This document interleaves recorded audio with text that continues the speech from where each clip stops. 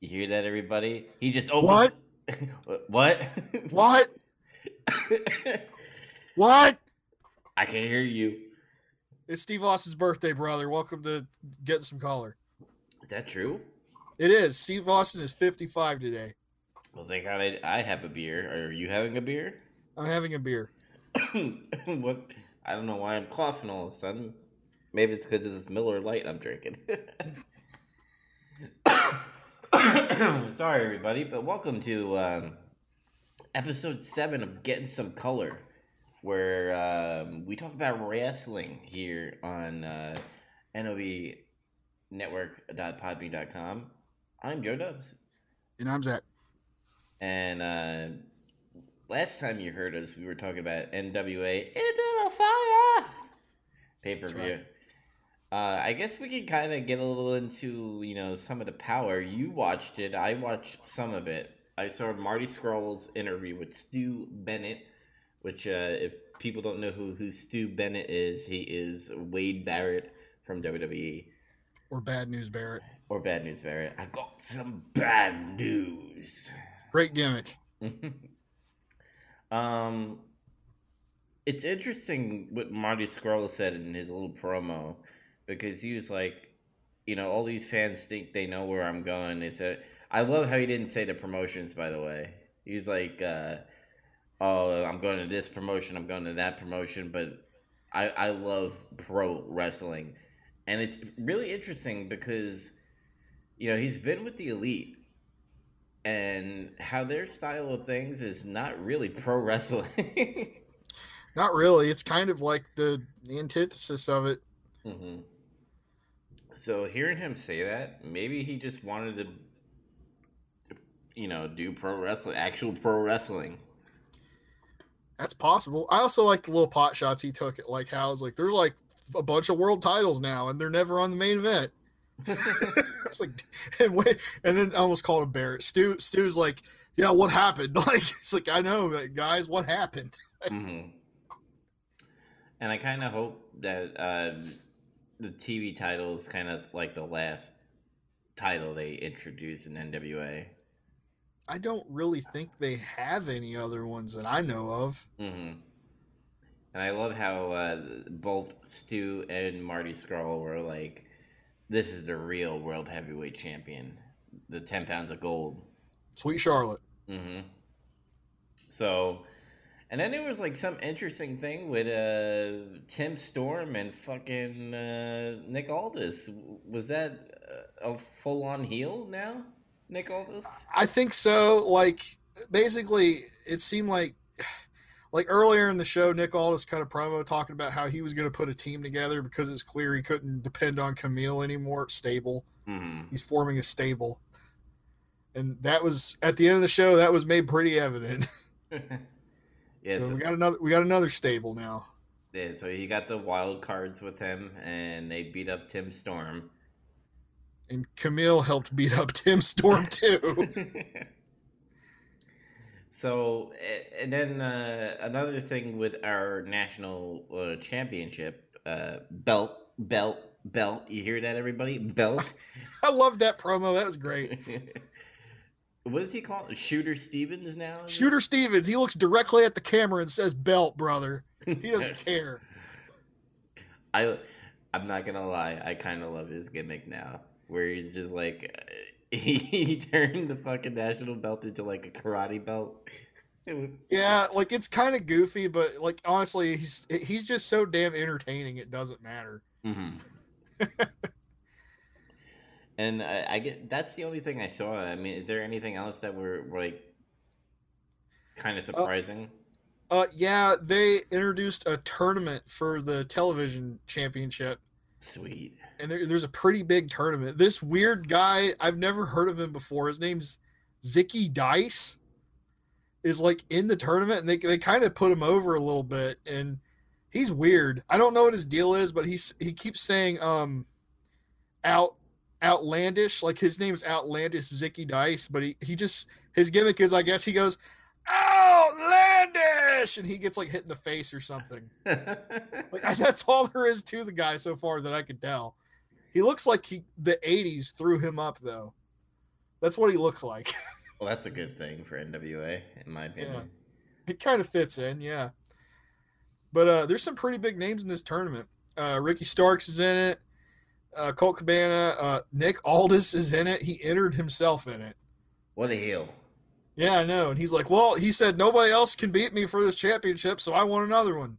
It's like, damn, asshole.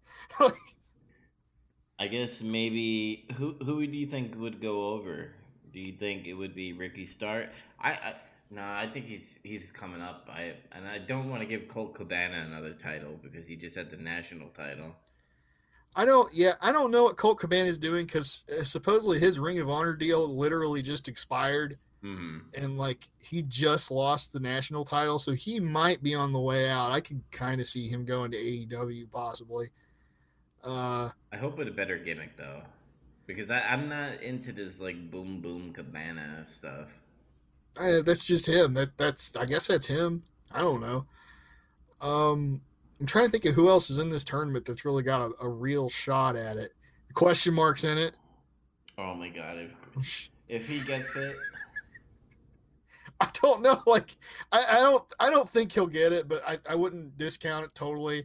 I think Ricky Starks might have a solid shot at it, but I feel like a heel's gonna get it. I don't know. I could even maybe see them giving it to Nick Aldis. Trevor Murdoch's not in it. Yeah, Murdoch's in it. The Dawsons, both the Dawsons are in it. Hmm. Tom Latimer's in it. Surprised? Oh no, because Ken Anderson and Eli Drake are having a feud going on. Yeah, I feel like there's somebody I'm forgetting that's in it. How does it feel to have a wrestling promotion where you don't have to put every fucking wrestler in a tournament? You could have like an Eli Drake versus Ken Anderson having a fucking feud and don't have to be put into like this main event kind of thing. Yeah, I'm cool with it. Yeah, because in a way, it kind of furthered the overarching storyline because Eli Drake said in a promo before the match, he's like, "Hey, why was I excluded from this television title tournament?" Makes you think. Hmm. It's just that little line there, you know. Yeah, so I mean, NWA is getting good, and people were like, even I had my doubts too because after the whole Cornette thing that happened, I was like, I don't know if things could recover, but I'm pretty surprised on how the quick turnaround happened with Stu Bennett. I mean, bringing Marty Scurll was a good idea because all those doubters and shit, and people being like, "Well, fuck NWA" because they hired a racist and all that stuff. Now you got Marty Scurll in there, so Don't forget about him. I honestly think a lot of people already have. ah, I think all the people who got mad that they let him go have already moved on or forgot about it. And I thought you were talking about Marty Scurll. I'm like, what?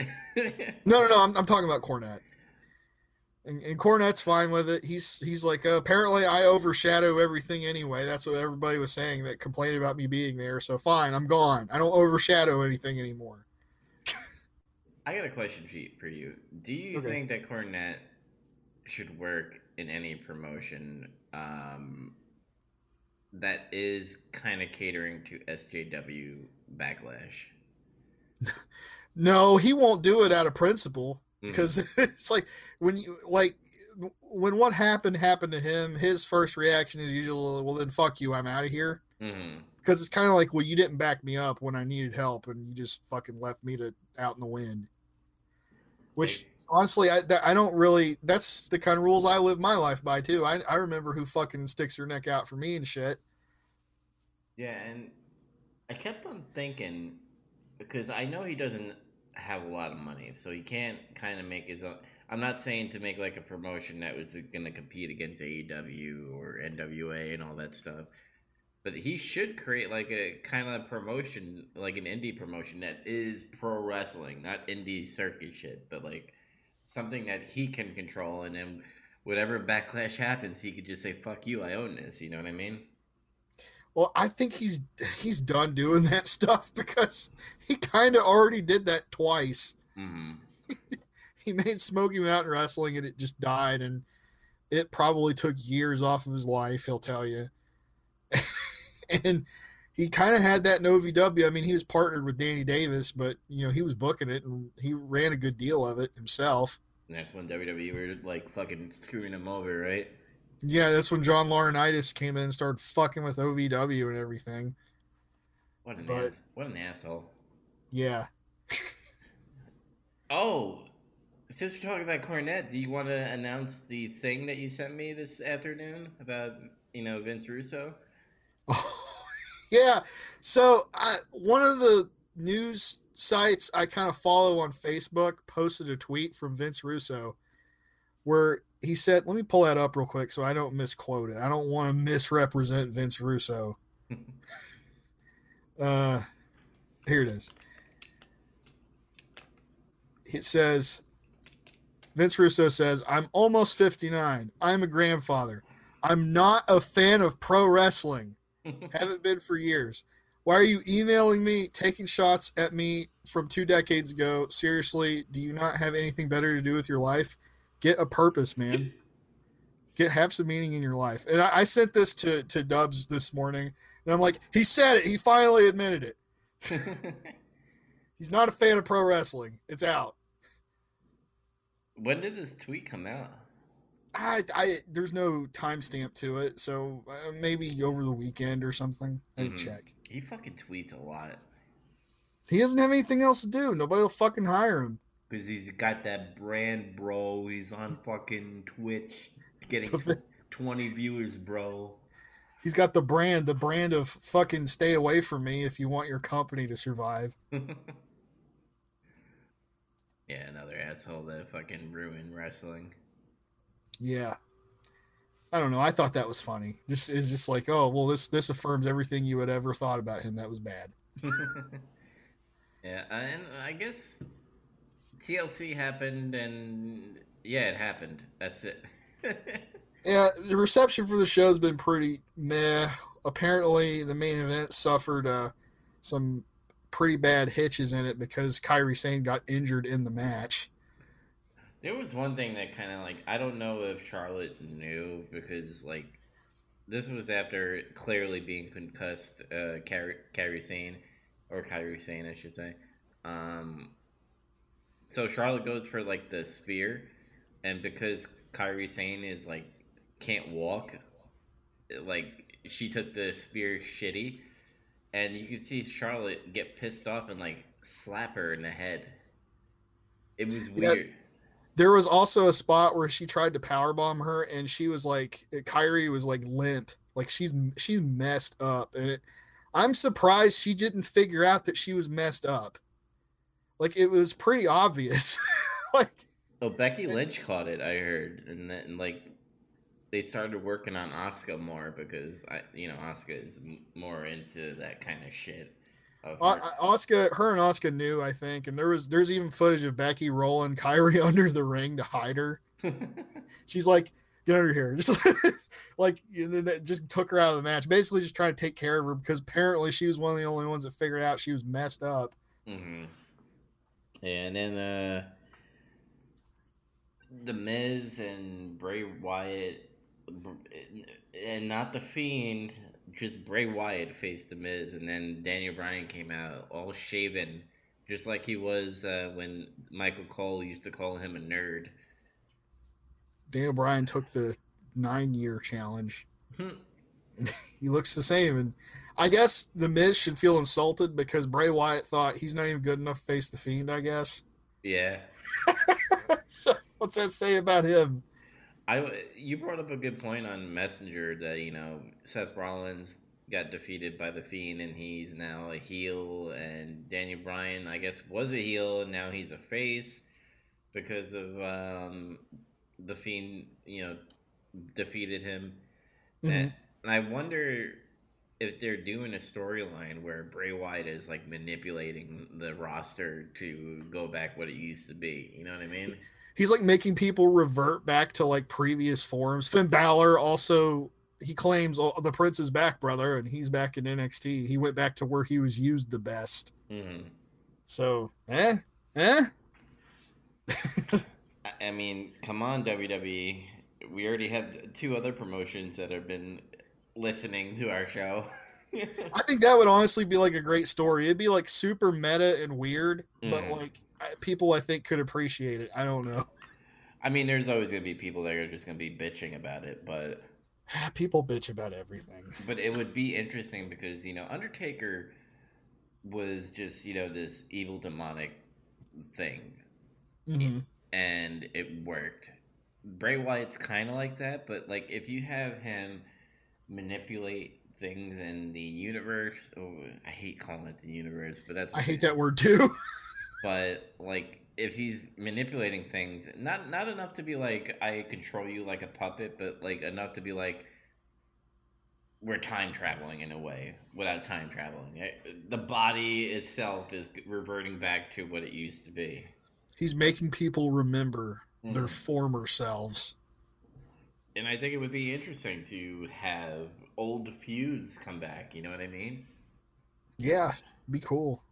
How cool would it be if he could like assault the Undertaker as the Fiend, and the Undertaker could like de-age 20 years? Holy shit! What if he defeats the Undertaker and he goes back to being the American Badass? No, well, I mean, I don't hate that gimmick. A lot of people fucking hate him, hate that period of time for him. But I mean, it was different. I liked it. I mean, it was probably one of his prime years, I would say, because he had the titles and shit during that time. People like to talk shit about it now, but he was over as fuck back then. Like anybody who's like it sucked is like just they're just being assholes. Hmm.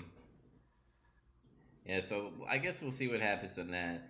SmackDown and Raw has been terrible. This Mm, apparently Bobby Lashley's kayfabe fucking engaged to Lana.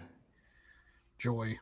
So I guess it's gonna be slow until Royal Rumble, and we'll make our predictions on who's gonna win the Royal Rumble when we get closer to it, since we're in December. Yeah, because right now they don't even fucking know. I think Mm. this is what I like to call the autopilot time for WWE. Traditionally, it has always been this way for a long time, as far back as I can remember. I Excuse will, me. After Survivor Series, they just kind of like autopilot until January. and then we get into you know WrestleMania, Road to WrestleMania, and that gets a little interesting too. So I was talking with my buddy at work actually about that, about how like TLC was kind of meh. And it's usually always meh. Like something interesting will happen at it once in a while, or there will be a good match once in a while. hmm But it's like, do you think they should still run a December pay per view at this point, especially when they know they're just like, well, we made it past Survivor Series. I think if they want to keep up with the WWE network, have like those fun pay per views that don't really count as the main thing. You know what I mean? Keep it like a house show kind of thing. Do it in your house. Yeah, just make every month that doesn't have a pay per view in your house. Bring in your house back. I Hmm. want them in my house. um, anything else that we should talk about? Uh, no, to my knowledge, there really isn't any other news to talk about. Yeah, nothing really with AEW. They signed a couple of women. They signed Swole and they signed the alien chick. I forgot her name. Chris Statlander. Hmm. Which is annoying me, by the way, because her meme now on Twitter is she eats foods in weird ways because she's alien-like and all that stuff. And Uh, it's not on the AEW Twitter; it's on her personal Twitter. But she ate like a banana sideways, like eating it like corn on the cob, and then she ate a pizza backwards, like from the bottom of the pizza towards the cheese and stuff. And I was like, what? yeah, and I was like, you're weird, but I guess you're good in the ring, so I guess that balances out. You're weird, but you're not NWA commercial weird. And I don't. And I'm sorry, Adam Cole, but your fucking girlfriend needs a lot of work in wrestling. Hey, it's like I said, she's still pretty inexperienced. So I don't know. She's gonna be like a long term project, I think, to build her up. Because she's very slow. I watched AEW Dark the other day, and she started off on commentating really well in the beginning with Excalibur. Like they started having conversation, and then she started getting like into robot mode. So she definitely doesn't have the promo skills.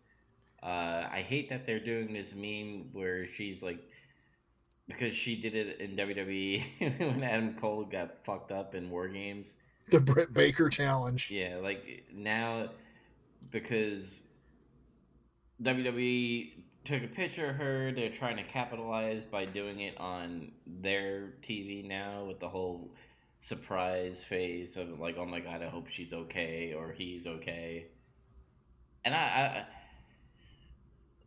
I mean, they are in competition now, I guess, with NXT because the other week last week was even 775,000, I think it was viewers. Yeah, they had the same numbers. I wonder if it's just the same people, just with two TVs going at the same time. I don't know about that, but it's interesting though. It definitely looks like ever since the Survivor Series stuff happened, that NXT's gotten kind of a permanent viewership boost, which is encouraging. Yeah, they just need to up their roster, I guess.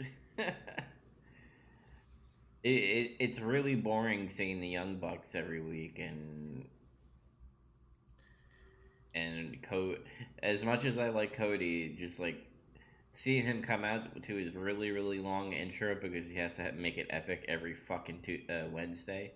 And he even makes a joke about it.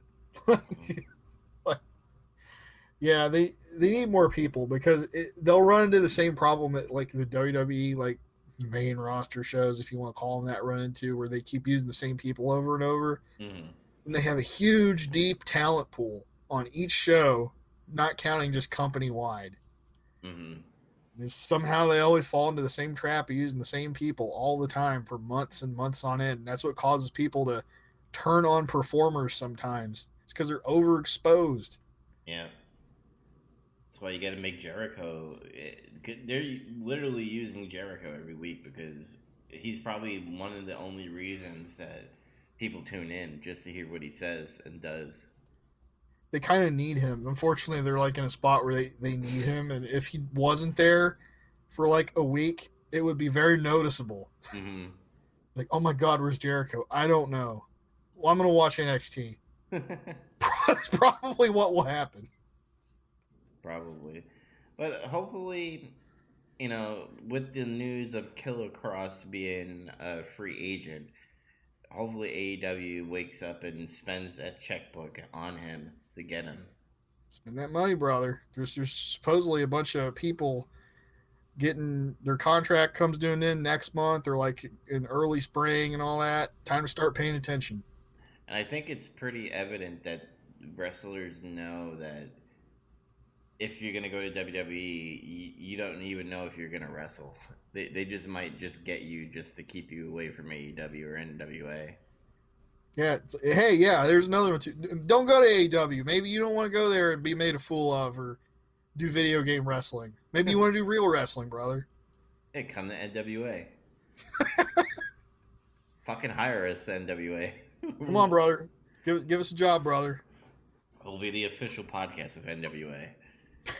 I'd be fine with that. Yeah, it's fucking good wrestling every week. But other than that, news has been really, really slow. Because we're on Wednesday, we're doing it Wednesday nights, so both NXT and AEW are happening as we speak right now, as we record this. Mm-hmm. So maybe next week we'll have something to talk about if something interesting came out of that. But I think we're ready to get into our special segment that is probably going to take us a while to get through, and that is the decade of the tens. The 2010s. Yeah. I think we agreed this is like something we'd have to do in multiple parts. Mm-hmm. So this is going to be like a multi-part series, I guess. Yeah, so don't be worried that we're going to be like, oh, we're going to spend like a month and a half getting through the decade. we're gonna try to space it out a little bit, but I know we're not gonna talk too much about stuff. I right in the CM Punk era, I think we'll talk a lot because a lot of shit did happen during that time. A lot of stuff happened in 2011. Mm-hmm. But I guess we'll start it off with you because this was your project that you recommended, and I agreed to help out. Yeah, we're gonna cover tonight.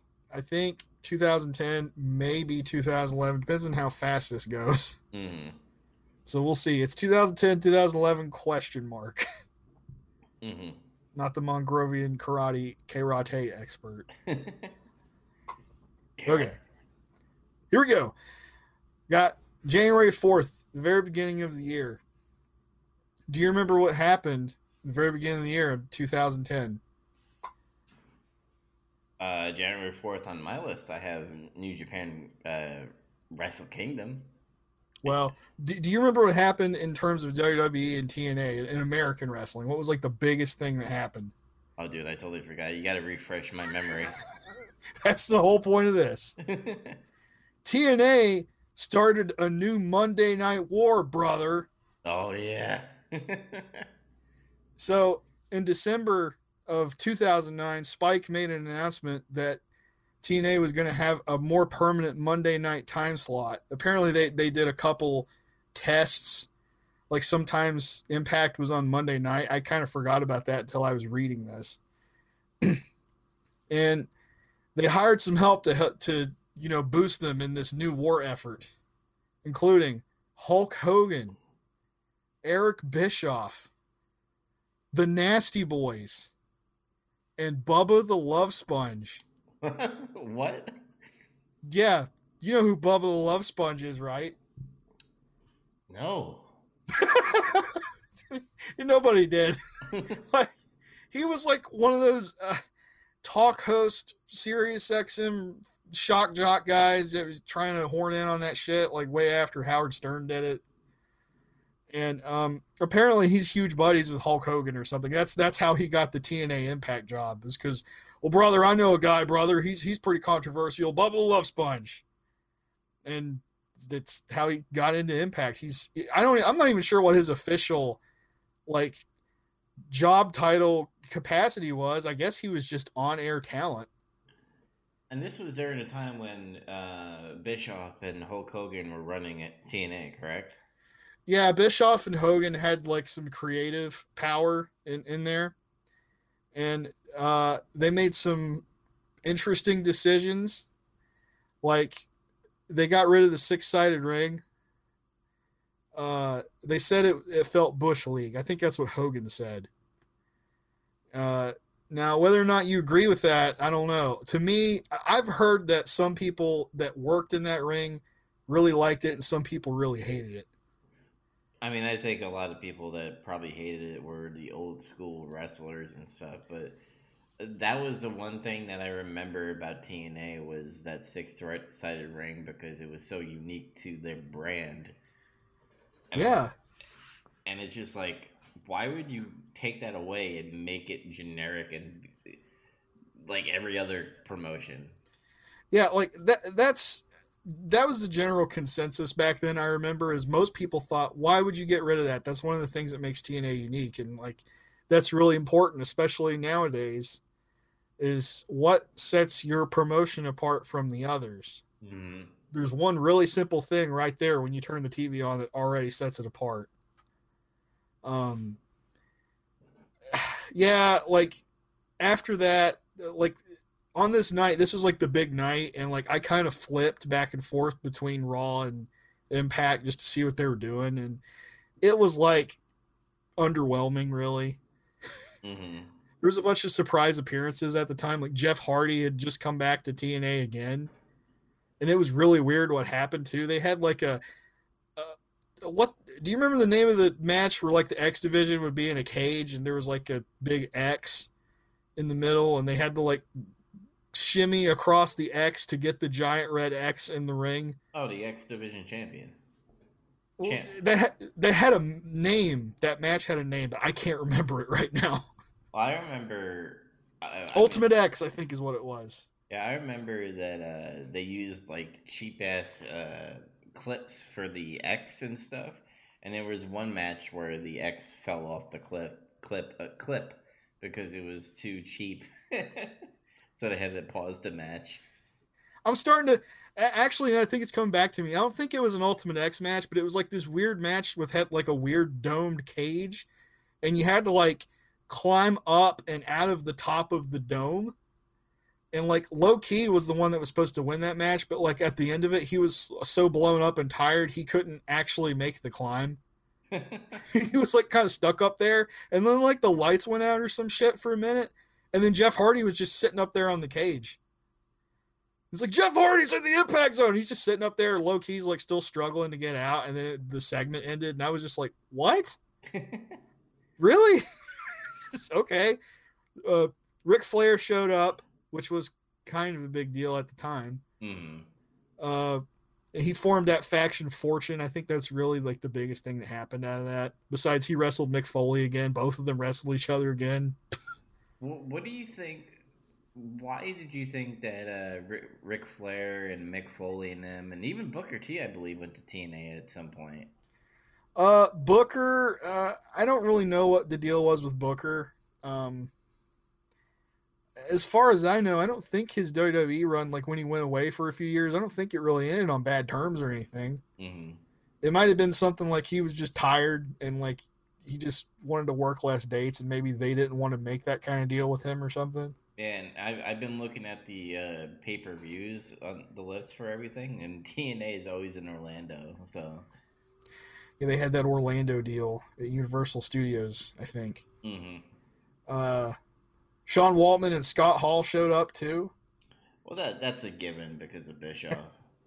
Yeah, this episode garnered like Impact's best ratings ever, though, and I think it was like 1.4 or something like that. Mm-hmm. And then, but all of it was for naught because WWE totally crushed him that same night because this happened. Bret Hart returned to WWE TV that same night on the opening segment. Like it was his first appearance on WWE TV in like 13 years. Was that the build up for where Bret Hart was going to face Vince McMahon? Yeah, that was the start of it. Okay. Like, he buried the hatchet with Shawn, and like then the thing happened with Vince at the end of the show, which was cool. I liked the moment with him and Shawn. I thought that was cool. Go ahead. Was it actual, forgiving him, or was that kayfabe? Because I remember the interview with JR. Remember the series that they had on the WWE Network where they to me that was the time where they forgave each other and everything. I think that they spoke earlier. What I remember hearing both of them say, they spoke earlier that night or something before the show, and they kind of like, are we cool? Yeah, we're cool. And then I think over time they gradually talked to each other more and smoothed it out for real. That's good. Yeah, that's good because that shit happened a long time ago. There's extenuating circumstances, etc. Let me see if I'm forgetting anything here. Oh yeah, RVD came back to TNA again. A couple of side notes. Jeff Hardy and Rob Van Dam were in New Japan for a couple of years too in 2010. I didn't know that actually. Yeah, they did like one-off things. Obviously, it was because of money, and probably because they don't have a strict drug thing like the United States does.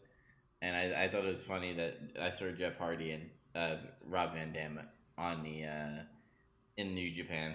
I was probably like they probably got caught in a wellness check on WWE or something like that. Yeah, probably. Now, when the Monday Night War officially ended in 2010 was like May 3rd. Mm-hmm. That was like the first day they went back to their Thursday time slot because like I think the March 29th episode dipped below a 1.0, And it was like that triggered it pretty much from Spike. They're like, okay, this isn't working. You guys aren't holding ratings. And that was it. And it was like, well, they had their shot and they continue to be incompetent and mess it up. Well, I'll say this about Bischoff. I think if Bischoff was alone on like creative stuff, or maybe if they had other people to help him out besides Hulk Hogan, because I believe Hulk Hogan, every time he's with Bischoff, bad things happen. The other really bad part of that equation was Vince Russo was still there. Oh yeah, Yeah, he was there for a while. that's why you had the reverse fucking Royal Rumble. The reverse battle royal. You throw the guy in the ring or some shit. And then like the feast or fired match where like you just, I think it's like a big, I think it was like 6 or 8 people are in this match. And if you like pin or submit somebody, you get to open a box. And then like in the box, it could be like anything. It could be like a bonus check. It could be a title shot. It could be a title. It could be a spider. It could be a pink slip and you get fired. See, I could totally see like Vince Russo playing a video game and going back to the boardroom in TNA, be like, bro, I just played this fucking great game, bro, and when I kill an enemy, I get loot, and it could either be bad or it could be good, bro. Let's do that in the ring, bro. I don't know if Vince Russo plays video games, but You never know. yeah, it's true. I don't know if that guy. I almost said bro again. I was about You to say, said, bro, you're starting to slip into Vince Russo territory.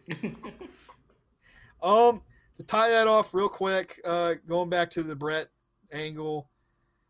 Yeah, that's that same night they started the feud there with McMahon. McMahon kicked Brett in the balls, and you deserve to be screwed and all that shit. And that went to WrestleMania. Parts of that feud was cool.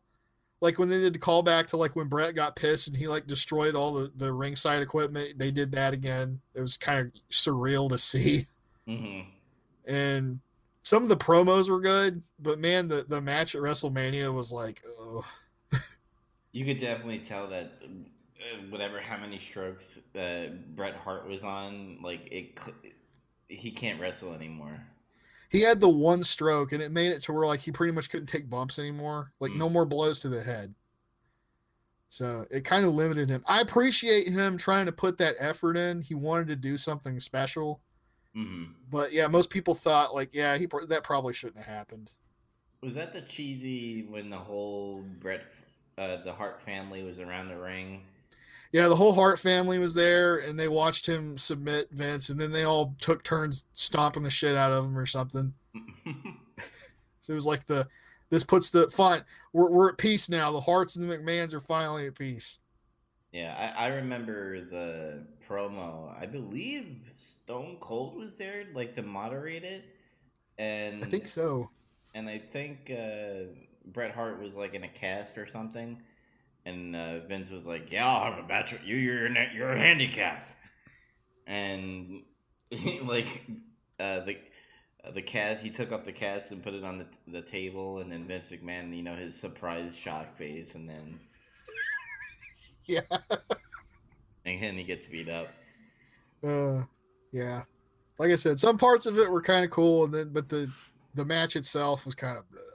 Mm-hmm.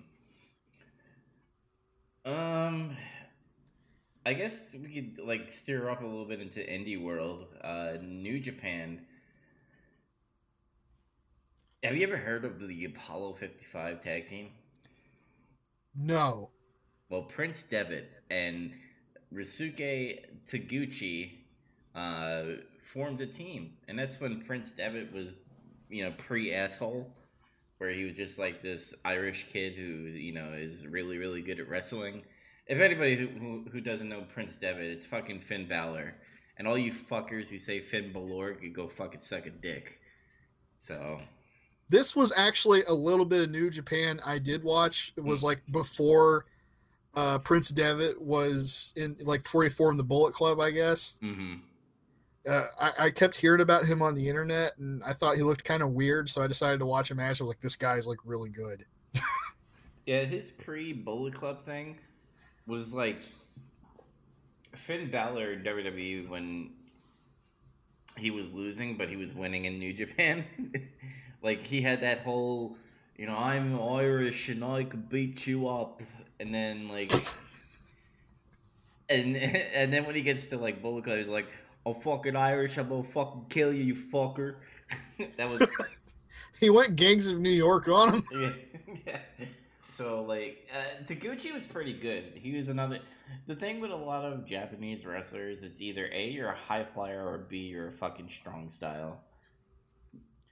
They And got technical wrestlers too, don't they? yeah, I thought. they got some. I believe Suzuki. Suzuki is kind of strong style.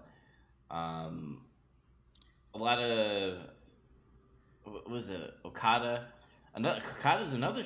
He went through a lot of phases. Okada, and there was a Okada was part of Chaos. There's a lot of stables in New Japan, which I kind of really like about it because you had Chaos, then you had teams like Apollo 55 almost had a stable. They added another guy. I totally forgot his name. Uh, I think Machine Gun Carl Anderson came in 2010. He might be near the tail end. But if anybody who doesn't know Carl Anderson, he's the OC now with Luke Gallows and AJ Styles. And Original Club. yes, well, yeah, That's what they call themselves. They just don't say it anymore. it, it kind of defeats the purpose a little bit because Prince Devitt is the original club if you think about it. It's true. They did have like that little moment on NXT last month. Mm-hmm. So it's like he gave them their blessing or some shit. That's the way I look at it. It's like, okay, here. Yeah. I'm looking at the event of Wrestle Kingdom 4, and Apollo 55 beat Averno and Ultimate Guerrero. I don't think any relationship to the Guerreros at all. I don't think so. I've never heard of them. Another match in here. This was a stable match. It was Chaos, who was defeated by Nakahashi, Chono, Chuznu, and Terry Funk. Fuck! Terry Funk was still wrestling in 2010. Yeah, and they defeat Chaos. Damn. Yeah, so that was pretty cool. Terry Funk is crazy. Yeah, this was like a Chaos was pretty crazy. So the other group that was going against Chaos, they were like, "We got this one crazy guy," and fucking Terry Funk came out. Yeah, he's crazy. And then Chaos was like, "Oh my god, it's fucking Terry Funk! Run for your lives!" And then the announcers like oversell like Terry Funk. Yeah, Terry Funk. What's great about New Japan a little bit, I mean, it's kind of different than American. They sit on their hands, but like when good shit happens, you could definitely tell that what they enjoy and what they just think it's mild. Yeah, that's how the Japanese audience is. They're usually really quiet, but like when something really hype happens, I guess you could say, Mm. or when the business picks up, they're like, yeah, they get into it. Mm-hmm. And another thing with Wrestle Kingdom that happened, Shinsuke Nakamura defeated Yoshiro Takamiyama. And that was a 15-minute and 51-second match that was really brutal. And Shinsuke was pretty big in the early 2010s. I mean, he's big now, but he was a world champion in New Japan, obviously, because that's his fucking hometown, fucking Tokyo. Yeah. Another thing that happened, I guess, before we go back into the mainstream a little bit, ROH. One thing I want to bring up: do you remember El Generico? I do. So, El Generico, if you're not familiar with him, I'm talking to our fans. He is Sami Zayn, but he was in like a luchador mask. What was really funny about his gimmick was because how weird he was like this luchador guy, and you would think he was like a joke, but him and Kevin Steen, and Kevin Steen is Kevin Owens. Him and Kevin became a tag team, and they were pretty good.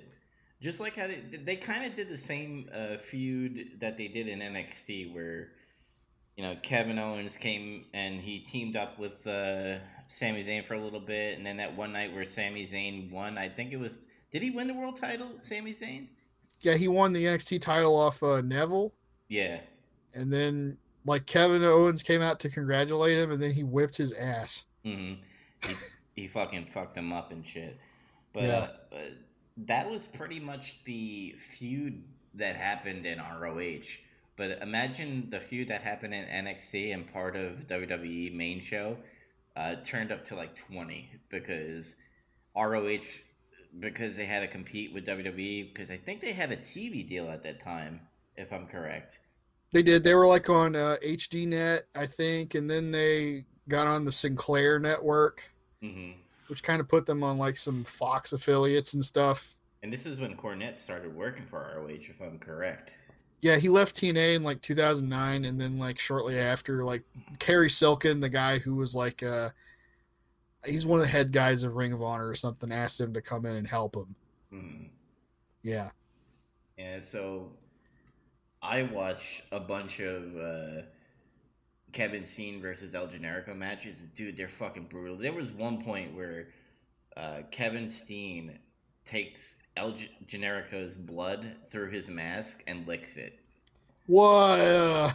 No. Dude, I mean, I bet you he probably like made it look like he did it, but when he did it, everybody called him a sick fuck. That's pretty sick. That's gross. Mm-hmm. But what's great about Kevin and I'm gonna call him Sammy. I don't want to call him Generico. Everybody knows him as Sammy now. Yeah. So like with Kevin and Sammy, even though they had a lot of hardcore matches and a lot of spots and stuff, but they still wrestled through that. It's not like spot to spot to spot to spot. Like they actually fucking battled, and they showed a lot of emotion through their matches and stuff. I remember. What's up? Oh, go ahead. Oh, you go ahead. No, I said I remember, and I'm sorry if I'm jumping around, but like in December, Final Battle was the pay-per-view in New York City, and dude, Kevin Steen took like one of those steel barricades and threw it at fucking Sammy's face. Oh shit. Yeah.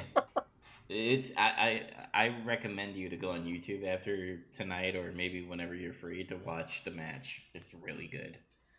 I've seen a few clips of their matches together from that time, and yeah, did some pretty crazy stuff. But I'm pretty sure that's like what got them noticed was the feud they had with each other. Mm-hmm. I'm not sure how much Owens has changed versus back then. It doesn't seem like too much. Like I don't know if his promos are any good or anything back then. He had this one guy, Corona, whatever his fucking name is. Hold on, let me see if I can find it. But he had like a manager, kind of like a Paul Heyman. Oh man, I know who you're talking about. I can't remember a dude's name right now. I'm trying to find it right now, but it starts with a C. Caruno, I think. Oh no, it's. Hold on, man, it's on the tip of my tongue. I used to know this guy's name. I'm looking for it. I'm looking for it. Steve Corino. Steve Corino? Yeah. Yeah, he used to be like a wrestler at ECW. Yeah, and he was also I think he's a WWE coach, I think now. Yeah, he works at the Performance Center now. Yeah, but he was like the mouthpiece for Kevin Steen. He'd be like, Del Generico, you think you're cool and stuff? Well, you're gonna be dead tonight, and then fucking Kevin Steen comes out. I thought it was Truth Martini. That's who I was trying to remember, because Truth Martini is a guy that used to be a wrestler and became a manager too, and he had like a weird name like that. Mm-hmm. Yeah, I was gonna say I don't really know much about Steen Owens' older days, but I know Sammy, his gimmick as Generico was he was pretty much mute. Mm-hmm. He didn't cut any promos, and it was really interesting to me. Like after I learned that, and I was watching like NXT when it just started to actually be on the WWE network. Mm-hmm. He would cut really good promos, and he could be really good at selling. and using his facial expressions. And I thought that was really good, crazy considering he was like under a mask the whole time. Yeah, there was one part in one of the matches I watched where Kevin Steen is like bleeding like hell, and because he ruined El Generico's mask, like it was partly ripped and stuff. Like, uh, you remember the movie Spider Man, the old one is the Raimi Spider Man, where half of the mask is like ripped apart. That was kind of like Generico's mask. It was just like that. And Kevin Steen takes out another Generico mask and tries to hand it to him like a friend. And then Generico just takes a steel chair to his fucking face.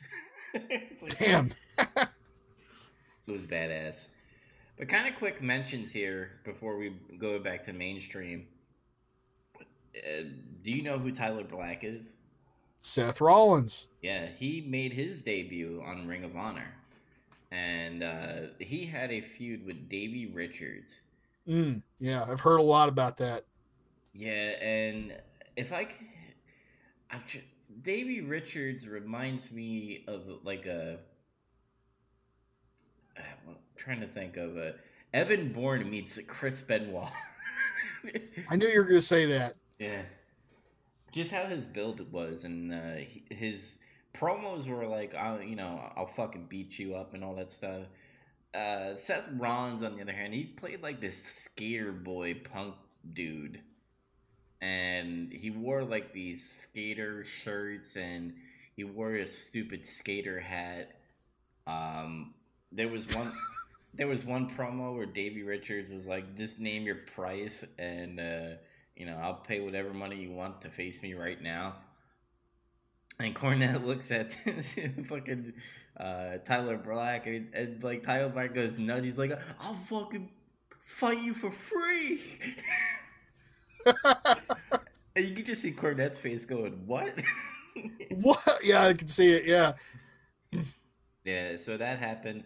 That match was actually like you can't wrestle in ROH anymore, but somehow in wrestling land, it's never your last. Hey, it's like comics, man. Because eventually Tyler Black becomes the world heavyweight champion. He defeats Davey Richards, and Tyler Black becomes this heel character. And this was like near the end of 2010 because I think WWE was scouting him. Yeah. And there was a promo which Cornette was the interviewer, and Tyler Black's like, I'm getting a bunch of, deals from other promotions here in North America. He's like, maybe I'll just bring my ROH title into the other promotions. And then Cornette's like, no, you can't do that. Yeah, so it would.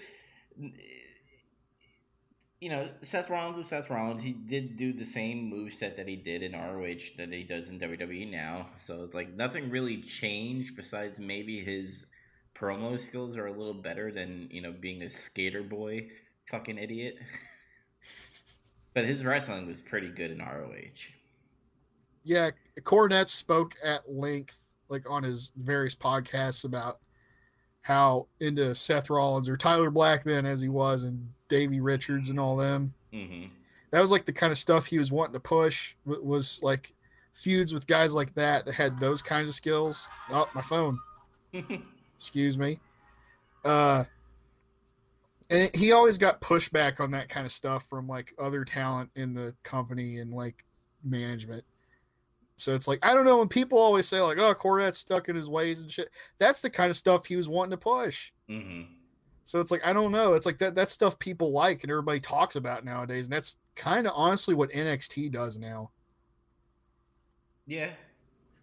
It's just weird that we're seeing like stuff like NXT and NWA like putting out good content where it's just like, this is pro wrestling. You know what I mean? Yeah. But kind of quick mention. So Roderick Strong was in ROH. Adam Cole was in ROH. Austin Aries was in ROH. They poached a lot of Ring of Honor guys. Mm-hmm.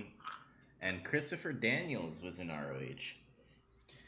Yep. Samoa Joe, CM Punk, Kenny Omega, Bryan Danielson. Lots of guys. Yeah, but that's all I have right now for some indie stuff. What's some mainstream stuff you want to talk about? Okay, I'm gonna talk pretty much February to WrestleMania for now, Hmm. and hand it back off to you. Um, let's see.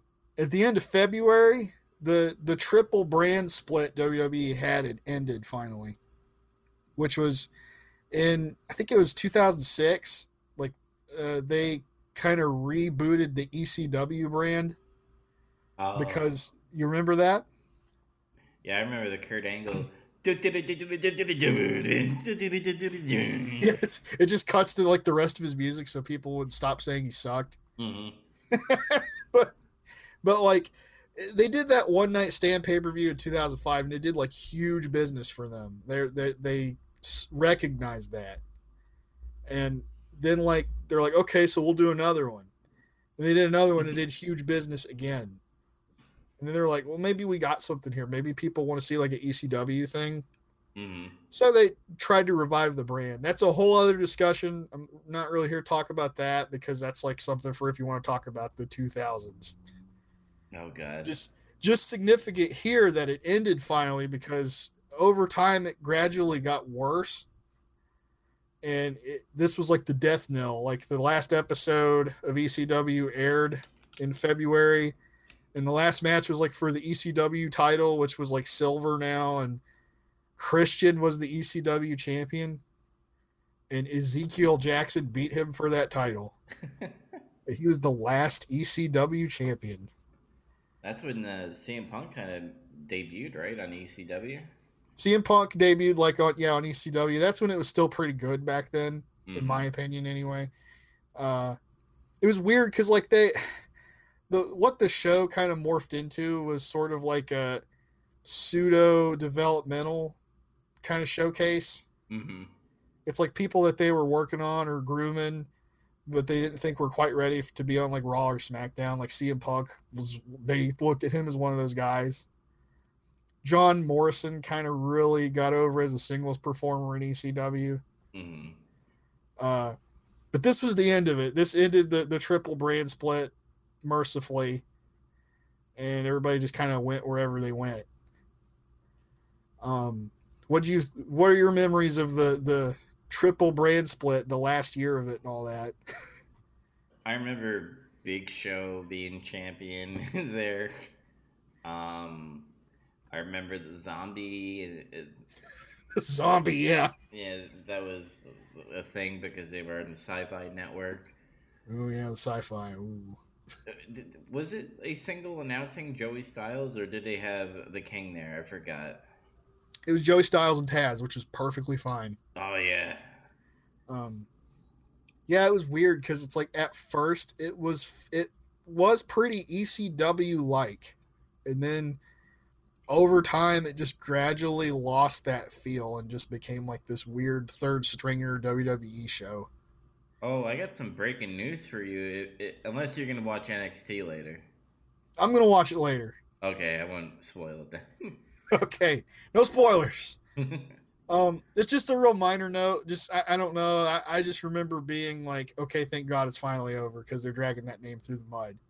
Hmm. Um, next, we have the Batista and John Cena feud of 2010. It started around this time, I think, and I don't know about you, but I thought that was a really good feud, Hmm. and it provided Batista his exit. That was like the last thing he did as like a full time performer for WWE. Like he turned heel and he started doing like his best promos ever. Was that the time where him and Rey Mysterio were like buddy buddies, and then all of a sudden he's like, "You're supposed to be my friend." Yeah, it, he did like the give me my spotlight. Like he'd yell, and then like all the lights would go out, and he'd get his spotlight, Hmm. and then he's like, I still remember the promo he cut before WrestleMania. He's like, "See, John, while you're busy kissing babies or hugging babies and kissing fat girls, I was in the gym thinking about how I was gonna whip your ass." it's, like, it's like, damn, he's like consulting the audience and shit. That's awesome. because like they kind of got away from that a little bit, like call people fat and fucking I Mm-hmm. don't know. But I felt like he was on fire around this time. It was like his best work, I thought, was in this feud. Was the feud one of the matches with the feud with John Cena? Was that like a I don't know if it was an I Quit match where he like handcuffs Batista to the ring post? No, that was Last Man Standing, and he duct taped his feet to the fucking ring post, and Batista could not get up, and that's how John Cena won. And that was responsible for another great promo. I remember I ordered that pay per view and I watched that, and I was so fucking pissed when that happened. I hated that. I thought that was terrible. And it was like, then Batista cut the promo the next night. I was like, duct tape? Are you serious? Really? Duct tape? Like, he's just freaking out. They had the Mania match was like a regular one-on-one match. There was no special stipulation there. It was a good match. Mm-hmm. And then like they had the Last Man Standing at Extreme Rules, I think. And then in May they had, I think it was like weird. It was like an ambulance or something. And that was the one where like Batista got really fucked up and he cut his last promo and he quit in the ring when he was in the wheelchair. Best promo ever. He was in the wheelchair. He was like wore a neck brace. His arm was in a sling, and he looked all fucked up. And he was trying to cut a promo, but everybody kept booing him, and it was pissing him off. I quit. And he's like, quit! And he like tried to throw the microphone. Oh, it was so great. My question is, and I don't know, I don't remember or I don't know, is how the hell did he get the wheelchair in the ring? I don't remember. I think like he got helped into the ring. Like he like very gingerly got through the ropes with help. Mm-hmm. And then he was like, he was like overselling his neck and shit. And then they like put him back in the chair. And then he did the promo, or he tried. Yeah, that was another time that like that feud was really well. I think they did a good job, but then again, this was a time where we all hated John Cena because he was Super Cena. Yeah, this was kind of the peak period for Super Cena Mm-hmm. right here. Then next, I've got the epic streak versus career between Undertaker and Shawn Michaels. Good match. Very, very good match. Very good program between those two guys.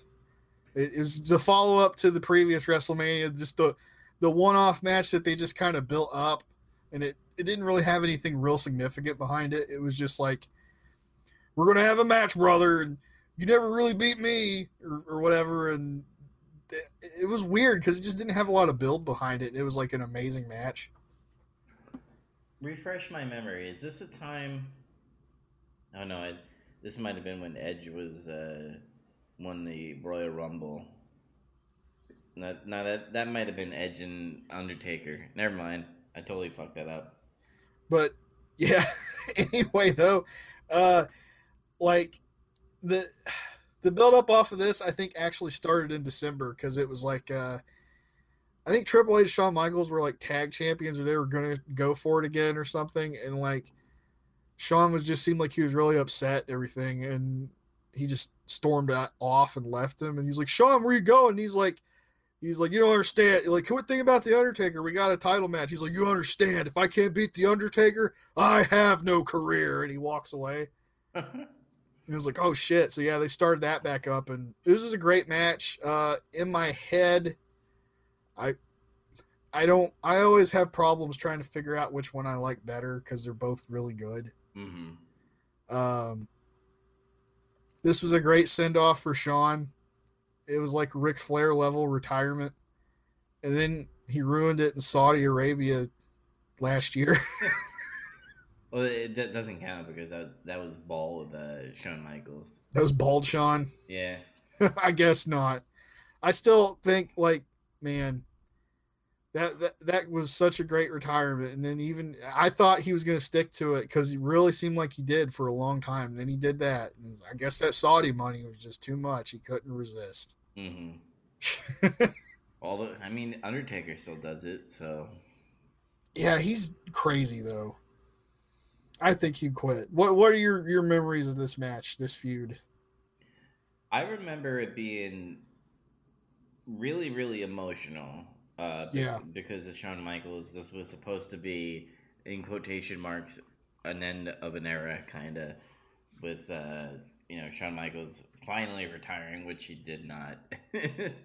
He did, and then he did not. Mm. He stayed retired for 9 years. Yeah, Or now 8 years, I mean, sorry.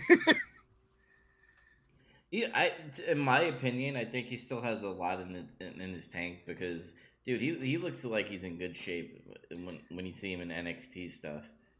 He looks the same. He's just less hair. I figure like, oh yeah, he could probably keep wrestling. I think he just really wanted to like go home. Like he was just. I came back and I made up for all my fuck ups in the late '90s, and I did good work. You can never say Shawn was like super selfish and shit because he wasn't in the title picture almost any at all when he came back. Mm. It was just a couple times when they needed to lean on him because shit happened. Yeah. Like he had that one match with John Cena in like the UK, and it was like this something happened, and the booking was almost ruined that night, and they needed him and Shawn to wrestle for like an hour on Raw, so they did, and it was like really awesome. It was a very good match. I mean, you could totally do it. You just got to plan it out really well. Yeah, it's just I think Shawn just wanted to be done. Like he felt like he did everything he wanted to, and he was just like, I'm done, brother. And yeah, it's a very emotional match story. Lots of people were affected when he lost. You could tell. And then the retirement the next night on Raw was like, yeah, a bunch of people were like crying and stuff. Mm-hmm. As much as when Ric Flair retired? I think more. Just because it was like, I'm not saying like, oh, this proves Shawn's more well known than Ric Flair or anything. It's just to more of that audience, I would think Shawn Michaels is more familiar and well known than Ric Flair. Well, I think in the '90s, Shawn Michaels had more of a I guess. Ric Flair got de-emphasized after the early '90s in WCW very much. Like he went through 2 bouts where like he had Jim Herd trying to get rid of him. He hated Ric Flair. That was like in the early '90s. But Ric Flair still had enough clout that it was like it was too hard to keep him down.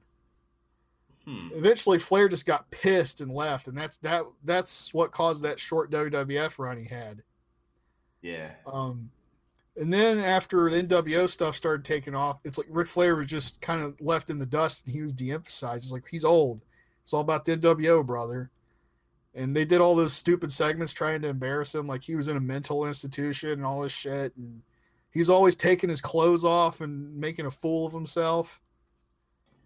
Which Cody Rhodes kind of did like a tiny promo with about MJF with that. Where he just started throwing his like money on the ground and his watch. He didn't quite take it as far as Flair did. But... No, he didn't like elbow the fucking his trousers or anything. Take his pants off and do a knee drop to him. Woo! It gets up. But no, like I feel like that's part of it is because it was like Flair got de-emphasized in the '90s, and whereas that was Shawn's heyday. Mm-hmm. You had a lot of people grew up watching Shawn Michaels, so like for them to see this, it's like, oh my god, like it's like when they saw I don't know, somebody else retire that's from an older generation. Yeah, and I guess kind of like foreshadowing the future, after Shawn Michaels lost to The Undertaker, I knew the Triple H feud was going to happen with Taker. But we could save that for the next years. Then I got one more short one here. Okay. One of wrestling's dumbest storylines ever started, in my opinion, in June. Okay, what is that? The anonymous Raw general manager. Oh, no. Yeah. Which was, WWE had like this fetish with like having guest general managers for like a couple years on their show. Mm-hmm. And it was just Raw. And it was just like random people. Sometimes it was good, sometimes it was terrible. Like you had like Ozzy Osbourne and Bob Barker, those were good. And then you had like the guy that said Kobe Johnston at Summerfest. and like somebody else. I can't remember. Like there were really bad ones that were super cringy. It led to a lot of like super cringy segments. This was like the fucking dark age for Raw for a while, was like because of this shit. And eventually it just led into, okay, now we have an anonymous Raw general manager, and it was just a laptop, and Michael Cole would get like a text, and he would go to a podium where the laptop is and be like, ladies and gentlemen, I've just received a message from the anonymous Raw general manager. And then everybody would boo. Eventually this got heat and people would start booing it. And they ran this story for like a year until it ended. And do you remember what the payoff was? Was it something? It had something to do with Mick Foley, right? No. No. It actually it ended in 2012. Like in 2011, it just stopped. There was no announcement or anything. Or I think there. Wait, it could have been like when Edge destroyed the laptop. That might have been the stop. You remember that? That was like the only other memorable thing that happened with that. Mm-hmm. Like Edge, like he was screwing Edge over, and Edge was just getting pissed, and he was like looking at the laptop, and he had the crazy look. Yeah. He's like, Edge, what are you doing? He was like speaking to Microsoft Sam. Don't look at me like that. You've got the crazy eyes. He just grabbed the laptop and like head butted it several times and elbow dropped it. And that's how they wrote the character off. Yeah, I remember the when Stone Cold guest GM'd the night, and then like Michael Cole went to go to the computer, and then Stone Cold was like, "You better get your ass away from that computer, or I'll beat you up." Yeah, I remember that. But the real payoff came like a year later in 2012, randomly, and it was like, who was the Raw general manager the whole time? It was Hornswoggle under the ring. Stupid. And that's what I got so far. Okay. So back into some indie stuff. Not a lot, so I'm not gonna be like trying to like bore you guys at that, because indie wrestling, you either get a good storyline or you just get a bunch of matches. Yeah, indie wrestling back then was pretty bare bones. It was like a lot of it was just a bunch of balls to the wall, 100 miles per hour style matches.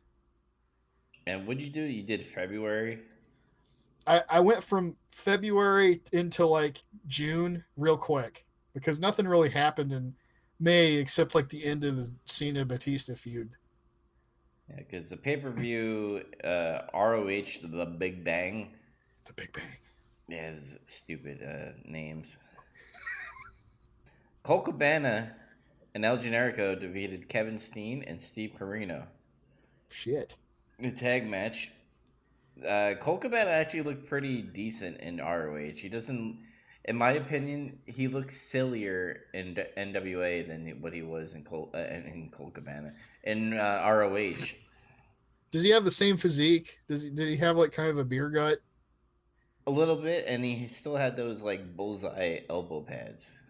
He's still wearing like the singlet. Mm-hmm.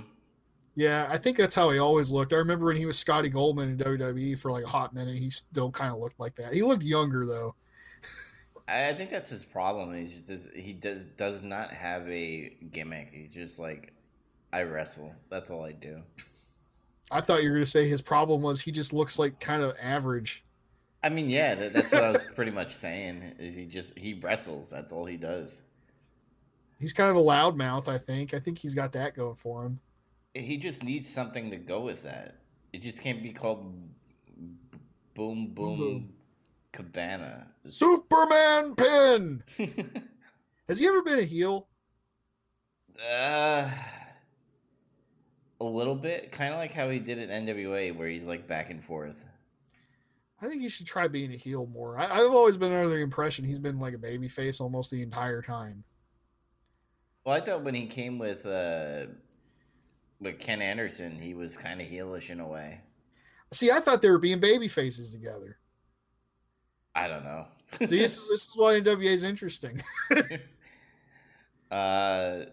More on this pay per view. Tyler Black, aka Seth Rollins, defeated Austin Aries and Roderick Strong for the ROH Championship, and he won. Damn. Aries pinned Strong, and then Black pinned Aries. So I guess it was a three-way elimination match. But that match was crazy.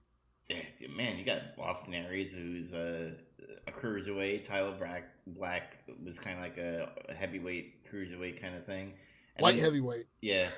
And Roderick Strong, another light heavyweight. So it must have been high flying. I mean, I've seen a little bit of it. I just known that it was crazy. Other than that, let me see what else, because in June we had Dominion, and that's when Prince Devitt started going on his solo thing for the IWGP Junior Heavyweight Championship. This is when he starts to slowly turn into the asshole a little bit, where he's, I'm the champion, but I think I deserve more than this junior heavyweight bullshit. I need to be a heavyweight champion. The asshole Prince. Mm-hmm. So, like, his matches are always good to see, and he still has the same moveset as he does today, which I find surprising, by the way. Like, all the wrestlers that came to WWE or AEW, they all have the same move style. I guess that's where the training comes in, that's what they've been training for years. I guess the other thing to remember about some of these guys too is like, well, Balor's kind of, I think he's in his mid-30s now. Mm-hmm. None of them are really still that old yet. They're still in like the prime of their career. And like Seth Rollins is, I think he's like 32, 33 maybe. Yeah. Like, so yeah, a lot of these guys are still in their prime time. So it's like, yeah, I can kind of see how their stuff doesn't change as much. I think Rollins has slowed down a little bit. I think that's due to his knee injuries, though. Like when he tore both of his knees at the same time. Yeah. God, talk about shit luck. I've never heard of that. Kind of moving into September now, because nothing happened in August, and I didn't really watch CZW or fucking CMLL or AAA. I'm not a fan of that stuff. You don't like Lucha? Not only like when they have their big pay-per-views, I'll watch it because sometimes they get Ring of Honor people and New Japan stuff to cross promotion. Yeah. But what we got here? Where the fuck was I? Glory by Honor, Ring of Honor. So since Tyler Black is on the verge of going to the WWE, that means we have to get the belt off of Seth Rollins. So Roderick Strong defeated Tyler Black in a no disqualification match for the ROH World Championship. There it is. Yep. And that's where he became Le Champion, even though he wasn't Jericho. Colt Cabana and El Generico again defeat Kevin Steen and Steve Corino in a double chain match. Double chain match? Huh. Yeah. Double the chain. It's pretty much what the match stipulation was. Is that what was that like? They're bound by a chain together, or like they get a chain and hit each other? I can't remember. Yeah, it's pretty much like the bound by chain bullshit. Okay, that's also usually a strap match. I think is the original version of it. Mm-hmm. I think it was called an Indian strap match. Yeah. Then in ROH they had the Kings of Wrestling, which was Claudio Castagnoli and Chris Hero defeated wrestling greatest tag team Charlie Haas and Shelton Benjamin. Now I know all of these guys, and I remember back then, like, oh, the Kings of Wrestling are an amazing tag team. Yeah, I watched some of their stuff even on the internet. I liked them enough that I did that. Mm-hmm. So yeah, I know all these guys. It was pretty interesting seeing Shelton Benjamin in ROH, like retroactively, like going back and seeing it. It was a lot more crazier in ROH than he was in WWE. That's because during that time WWE with the Chris Benoit thing, they had a couldn't get too many concussions and shit and do crazy shit. Other than that, I mean, I guess we'll go back into mainstream because we're almost near the holiday area. This is a big entry. This might take a while to talk about. Okay. This I started this from the end of February to June 1st, but this whole subject stretches the whole year. Um, do you remember the initial concept for NXT, Yes, the game show. the game show? It started in this year. It started on February 23rd. The first season was February 23rd to June 1st. Hmm. And yeah, it was this weird quasi reality game show competition where veteran wrestlers had rookies who represented them. And the only thing people really remember from the first season of this is like the really bad game show aspect, and that Brian Danielson was the Miz's rookie, which was hilarious to think about. And they knew what they were doing. They used this to get Miz heat and get Brian Danielson, Daniel Bryan over. Mm-hmm. Because it's like at that point in time, he'd been wrestling 5 years longer than the Miz had. Yeah, I remember that. Like, I was like, wait a second, he's more of a veteran than Miz. Like, I think he has more ring experience than almost everybody there, except probably Chris Jericho. Like, and then, like, I can't remember who the other pros were, but like, that's the other thing people remember is that like Daniel Bryan had that match with Chris Jericho like on the first episode. It was really good. Mm-hmm. Like, I don't know, it was a really crazy match. They did a lot of stuff you didn't really see that much. Like Daniel Bryan did one of those suicide dives through the ropes. At that point in time, that was a pretty rare move to see in WWE. I mean, I think the only person that probably did that was the Undertaker, right? That scary Undertaker fucking suicide dive Yeah, the one where he almost kills himself every time. every time.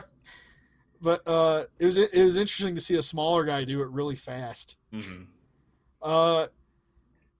Let's see, the initial crop of rookies on this first season. Do you remember all of them? Was Titus O'Neil in there? Is that when he did the barrel where he tripped? The first incident of Titus O'Neil tripping. Yeah. That was the second season. He was in the second season. Oh no, I during this time, this is when I kind of became a casual fan where I watched it here and there. But I remembered Daniel Bryan being on NXT and me really hating the Miz because I was like, man, this fucking real world douchebag is a fucking wrestler now, and I didn't really like him. At this point in time, I didn't really like the Miz either. Like professionally speaking, I'll call it. Mm-hmm. I didn't think he was that good. I thought the best thing he could do was a good promo once in a while. But like, yeah, here's the crop. These are the standouts because there's a couple more I can remember. But you had Justin Gabriel. Okay. Michael Tarver, that boxing guy. Oh God, really? Yeah. And there's let's see, Heath Slater. Okay. He's the Slater Gator brother. He's got kids. He's got kids. The one man rock band. Skip Sheffield. Oh boy. Who later became the Ryback. And yes, I always call him the Ryback.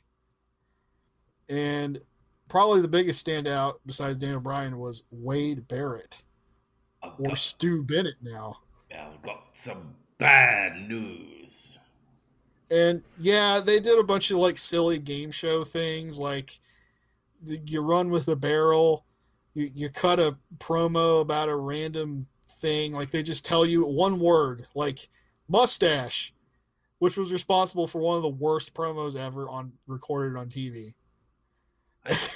I think this was like the whole when like reality TV was at its peak because this is when right after they did Tough Enough and like all the Kardashians and stuff.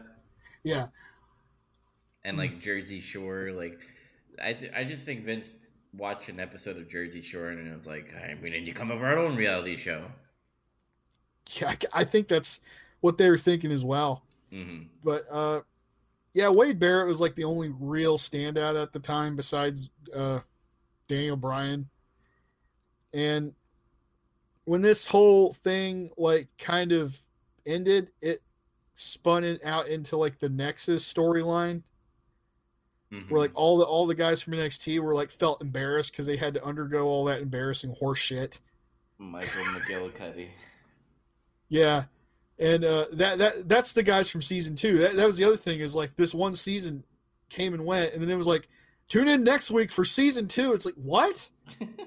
How can you have another season in the same year? And then this season ran from June 8th to August 31st. And that had Kaval, or Low Key, Husky Harris, Huskus the Pigman, Bray Wyatt, Michael McGillicuddy, who also cut one of the worst promos ever in this season. Percy Watson. Oh yeah, he's the does he still do NXT? No, he left. He left. I think a year or two ago, and went to do some acting. Oh yeah, because Nigel and fucking Beth Phoenix are now. Yeah, he did okay as commentator. I didn't think he was like really stand out ish or anything. I remember him being kind of entertaining though when he was on this version of NXT. Mm-hmm. And then yeah, Titus O'Neil was in this one. This was the beginning of him tripping. There was another guy, Eli Cottonwood. He cut the infamous mustache promo I was talking about. Oh god. It was like this is really funny. I watched a video about this like a couple days ago, talking about awesomely bad promos. Mm-hmm. And in this, the mustache was in here, but like he was making fun of Curtis Axel, Michael McGillicuddy, because he's like, remember when he cut the Genesis promo? Yeah. He's like, wait. And then it showed in the same segment that he cut a good promo based off of this really shitty gimmick. And they said, your subject is breath. And then he just went like, you know what? I don't even need to say much else, because by the time this episode's going to be over, you're going to be breathless. And I was like, damn, that was kind of smooth, man. There you go. And then yeah, this big guy like Cottonwood, he's like, mustache. And then he's just like, what is a mustache? That's how you start your promo. He's like, it's a little bit of hair on the upper lip. I don't have one, but he had a mustache. And he's like, all these guys around here don't have one. But then there was like Curtis Axel had a beard. He had a fucking mustache. And then like somebody else had facial hair too. And he's like, but I have the best one out of all of them. So it's like, wait, you just said you didn't. And none of these other guys did. And then you say you have the best one out of all of them. Totally fucking butchered it. And then like, yeah, later on that season, it was like Curtis Axel got eliminated and he cut the epic McGillicuddy promo. Mm-hmm. That was the other thing that was dumb. It was like, this guy's called, it's like when they called Brian Danielson Daniel Bryan, that pissed people off for a while, but they got over it. Mm-hmm. And then it was like Michael McGillicuddy. Everybody knew who that was. That's Joe Hennig, Kurt Hennig's son. And that pissed people off too, because they gave him this terrible name. It's like that awful WWE name generator.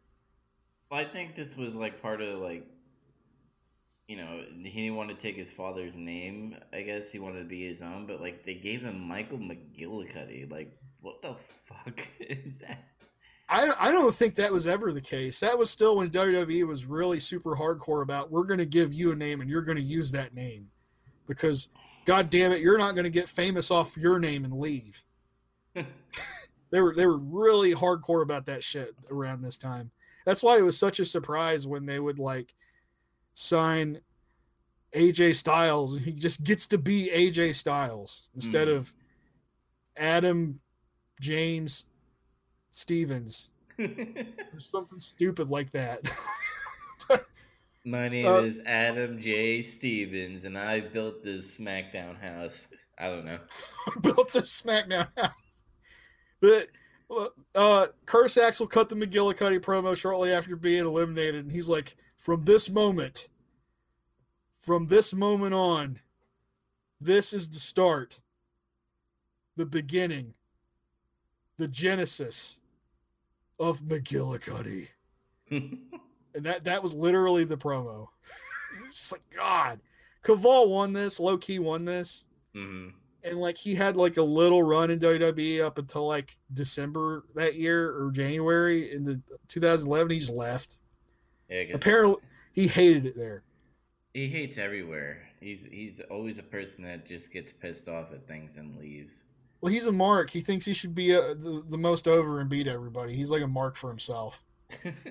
Honestly, he is. It's like I've heard that like multiple times from different people, and it's like, dude, you're like 5'7", and you're not fucking Pac. You don't look like that guy. So, like, where do you get off thinking that shit? And then this is the big one. Unless you got something here, we'll just like do a little brief cutaway for you to do one. No, I got nothing at the moment, so you can keep on going. Okay, season 3 of NXT.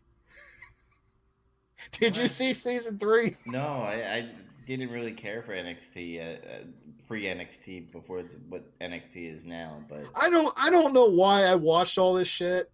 I think it's just because I was so bored of like everything else that they were doing at the time. Mm-hmm. Like I know I said some good stuff, like the Batista feud and all that, and Undertaker and Shawn Michaels, but you gotta understand, normal WWE TV around this time was almost abysmal. It was really bad. I kept watching NXT, I guess, just because it was different, mm-hmm. and it was just an hour, and sometimes it was like funny, like something funny would happen, like Titus O'Neil fell. I think the reason why I didn't really watch it because I really liked Tough Enough. I thought that was a pretty solid reality show that WWE produced and everything. And then they did this NXT thing where which I thought it was going to go towards like the Tough Enough route, where it was going to be with a live audience in a way, and then it just didn't.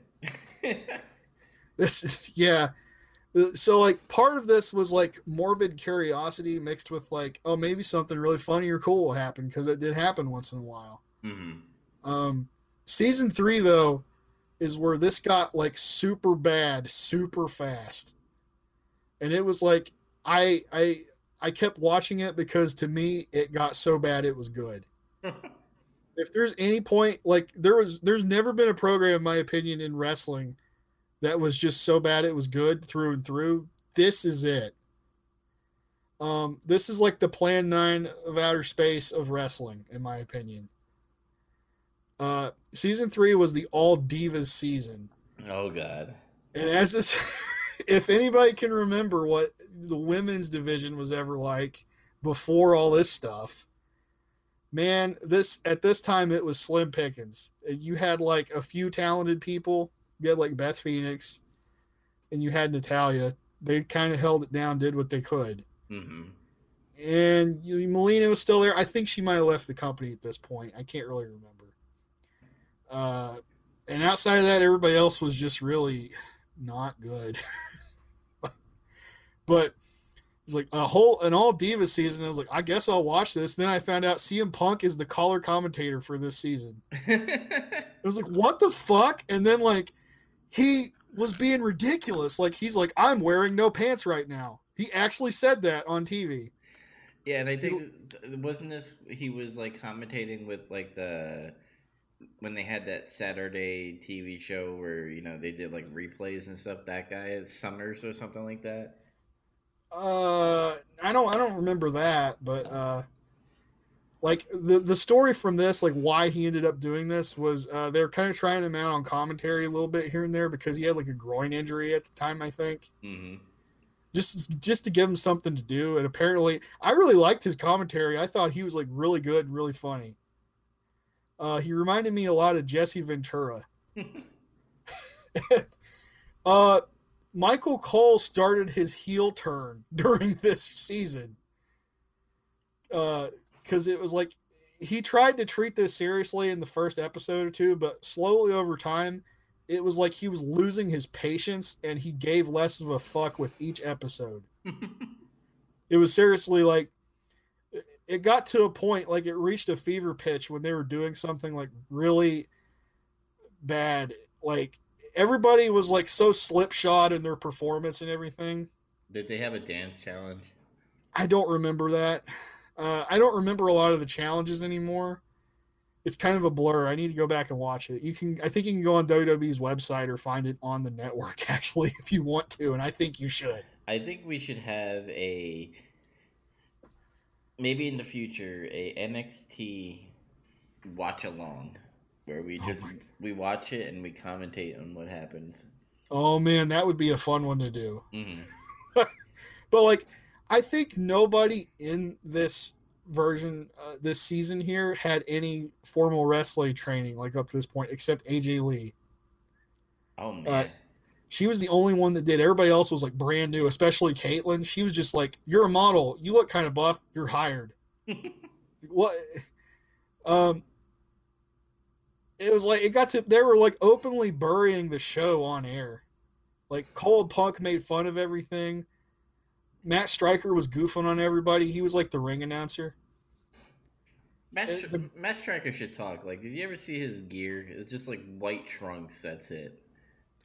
Well, he was doing this weird teacher thing. I don't know. I'm the teacher. I'm the fucking the symbol of intelligence or whatever. It's like one of those old gimmicks. Yeah.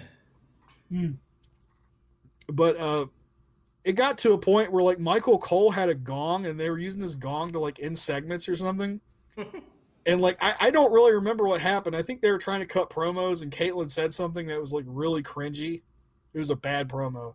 And Cole just starts hitting the gong repeatedly. He's like, dong, dong, dong, dong, dong, dong, like over and over. And then he gets a mic from like the timekeeper. And he goes like, "This is embarrassing. This is ridiculous. This is a waste of everybody's time. I was a war correspondent." He's like, "Here I am watching this garbage." And he's just like, "I quit." He throws the mic down and he starts walking away. And he just repeatedly says, "Stupid, dumb, stupid, dumb, stupid." Just like, I didn't know what was going on. Like I still to this day don't know what the creative process was for this show or if there even was one, because it's just so bizarre and weird. Might have been Vince just being like, "Well, it would be fucking funny if we got fucking divas in this NXT season." I don't know if Vince had a part in this or not. Like, I honestly don't know because this is so oddball out there.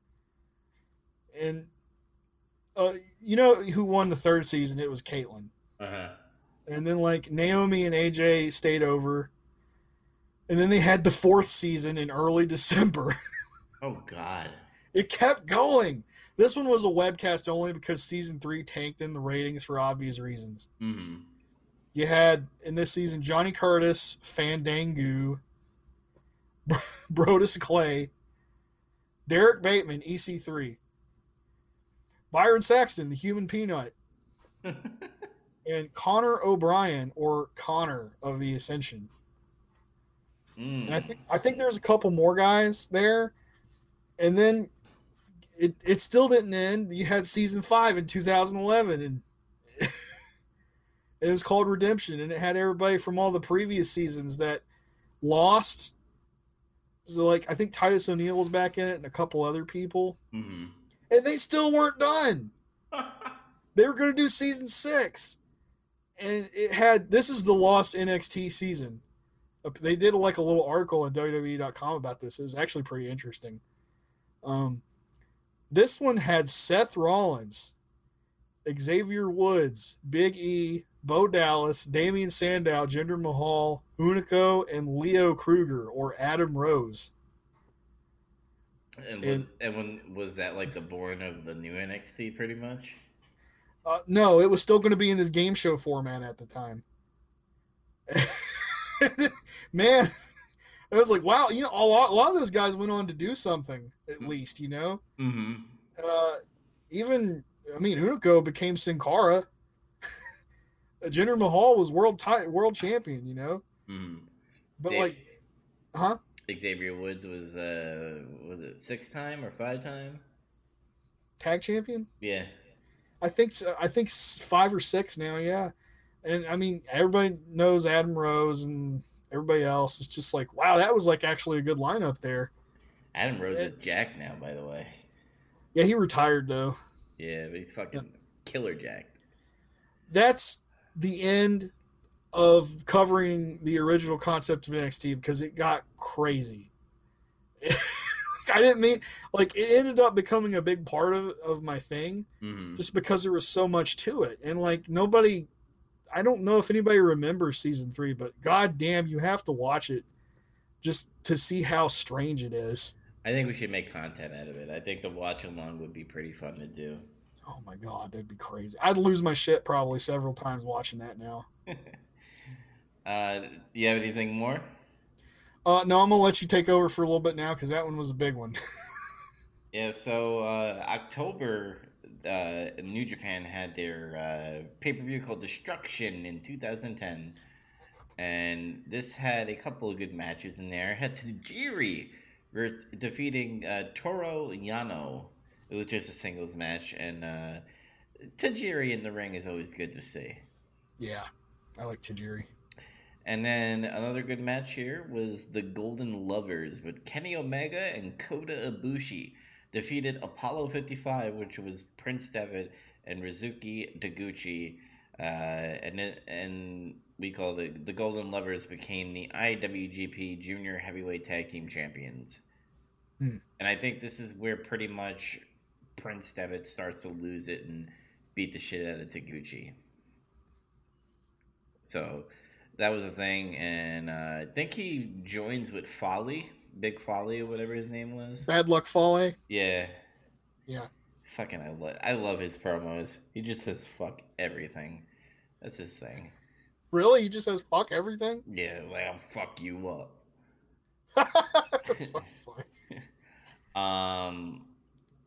That was October for that, and then in December is when we have the final battle, which I kind of covered a little bit with El Generico and Kevin Steen, where they had that crazy match. But this was kind of like the born of the Briscoe brothers, which defeated the King of Wrestling, which was Chris Hero and Claudio Castagnoli, and Shane Hagdom.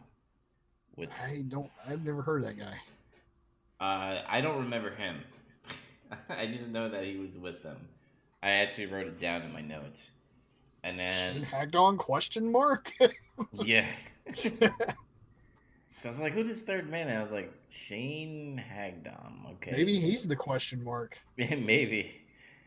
Then they also had Roderick Strong, which was a singles match for the World Heavyweight Champion, which was not the main event, by the way. El Generico and Kevin Steen were the main event, which was because it was an unsanctioned fight without the honor for El Generico's mask. But anyway, back to Roderick Strong. He did defeat Davey Richards, which Davey Richards was trying to go for another run at the title, and it just didn't happen. Roddy outpaced him. Yep, Colt Cabana defeated T.J. Perkins. Oh, there's another familiar name. Mm-hmm. Another person that is not with WWE anymore because he plays too much video games. No, I'm kidding. Damn millennials playing video games with back. Damn it. Homicide, which I just want to double check. That is not the same. Oh wait, that's the same Homicide from NWA. Yeah, that's Homicide. There's only one Homicide wrestling, brother. Yep, with defeated Christopher Daniels in a single match. I remember when Homicide used to be skinny. Mm-hmm. Well, he's with Eddie Kingston. They're probably smoking weed and fucking eating a lot. Yeah, maybe. Because I also remember when Homicide used to fight Christopher Daniels in TNA in 2003. Holy shit.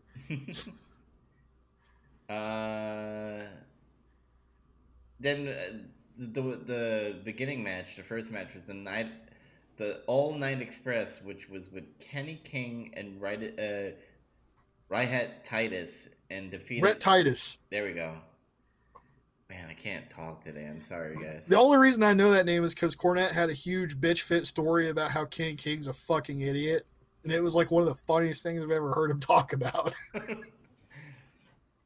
And then they defeated the pre-undisputed era with Adam Cole, baby, and Kyle O'Reilly. And KO. I remember that match too because I was like, "Who is this Adam Cole, Shawn Michaels lookalike doing super kicks?" Brother, you figured it out quick. Mm-hmm. And boy, does he become a thing. Yeah. But that's pretty much 2010 for indie wrestling. I mean, it's nothing like WWE or TNA. Indie wrestling was still pretty low key back then. Mm-hmm. Like, I don't really think it started picking up till like 2013. I want to say we started to heat up more, like the indie scene did.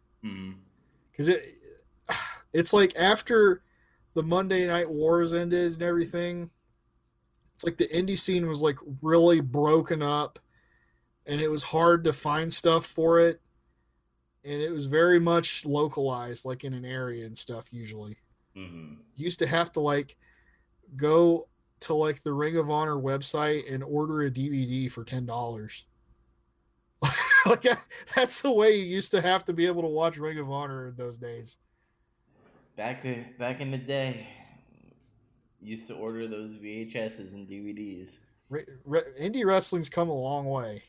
Mm-hmm. This is proof of that because like not a whole lot of real big newsworthy things came out. There wasn't like a ton of indie superstars back then like there is now. Everybody talks about. I mean, they had their famous guys like CM Punk and Bryan Danielson and all that. Plus, the internet was kind of maturing during that time. And what I mean by maturing, I mean before it got out of control, like how it is today. Yeah, it was still hard to like. It was just hard to find stuff like this because like YouTube didn't exist for a while. You got to remember that. Mm-hmm. And then when it did, there still wasn't a lot of wrestling content on it because it was brand new for several years. And Facebook starting, but it wasn't as big. So like MySpace was still huge during 2010.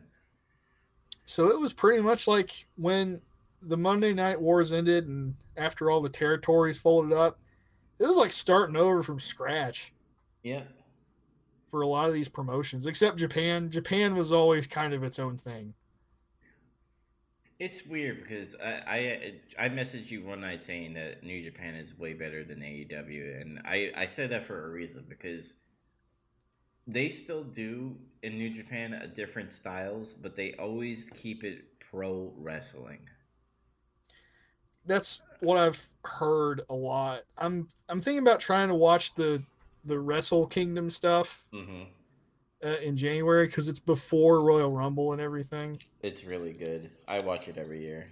Yeah, like I've always said, like I'm gonna try to get to New Japan at some point and give it a real shot. There's no reason that keeps me from it. It's just I never get around to it. Is what it is. Yeah, but that's my 2010. Do you have any more? Yeah, I've got a lot more. Okay. Not like I don't think we're gonna go real crazy long or anything, but just I got like a few more pieces here. Yeah, I don't think we're gonna dive into 2011 because we're almost at 2 hours. We are at 2 hours. Yeah, we're gonna call it after I get done. But the Nexus invasion angle. Oh. Which started on June 7th. Which was good. It was really cool. It was like a Raw, and this main event was John Cena versus CM Punk, which was a really good match. And it didn't end because everybody from NXT came out wearing armbands, and they beat the shit out of everybody. And they destroyed the ringside area. And then Daniel Bryan tried to kill Justin Roberts. He's choking him with a tie, and Justin Roberts oversold the fuck out of it. It looked like his eyeball was going to pop out of his head. It's just crazy. And like it was kind of insane because you really didn't see anything like that. Where like these guys just stormed the ringside area and completely tore the place apart. It beat everybody's ass except Michael Cole. I think he got away unscathed. just caught the attention of everybody, the fans and everything. And this was building to a hot angle at SummerSlam Until until SummerSlam. uh, they had a real chance here to like make some stars out of these guys, even if all of them weren't really there yet, in my opinion. mm-hmm. Like Heath Slater wasn't anywhere near ready to be in an angle like that, or Michael Tarver or anybody. Wade Barrett, I think, could hold his own. Justin Roberts could, or not Justin Roberts, Justin Gabriel was pretty good too. I thought at the time he couldn't promo. I think the Ryback maybe, yeah. And then like there was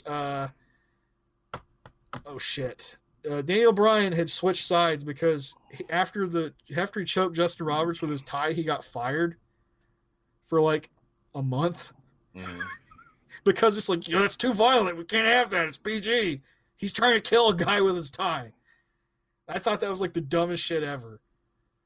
But it turned out to just be like a temporary, okay, we're going to fire you for a month and get the heat off of us. And when he came back, he was like on WWE's side. And he was part of Cena's team, which was like Daniel Bryan, Cena, I think, Edge, Jericho. I want to say Jericho. Yeah, I believe that's correct. And didn't they have the Hitman Hart? Bret Hart too, yeah, who was United States champion. Oh Jesus Christ! I forgot about that. Bret Hart was U.S. champion for like a couple months or something, and then he like vacated the title. He was just like, "This was fun, but I'm going to vacate it now." So he never got defeated for it, at least. Was this the angle with John Cena where he did that really, really dumb camera staring thing? Yeah, that was later on in this feud, yeah, between him and the Nexus. Oh God. There was like the big thing is this is where the angle dies. It's at SummerSlam where it builds to a fever pitch. It dies on the same night because like.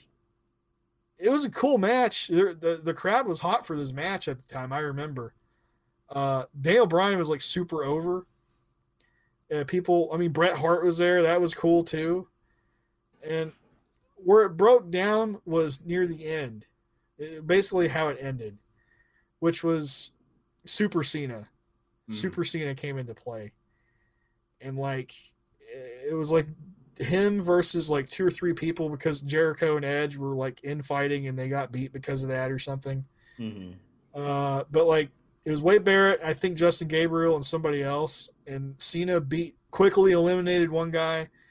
Him and Gabriel double team Cena for a bit. They went outside.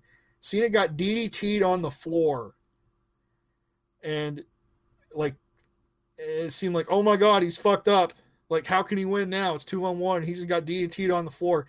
Cena gets back into the ring, attitude adjusts Gabriel or somebody and pins him, and then he turns around and beats Barrett really fast and submits him. I'm shaking my head. It's the dumbest shit. And, like, I think people booed that ending. Mm-hmm. And it was just buried them because it's like, well, Cena just beat 3 guys or some shit. And he beat like the leader too, who was like the one who had any modicum of talent, really. Mm-hmm. And like nobody got over because of this.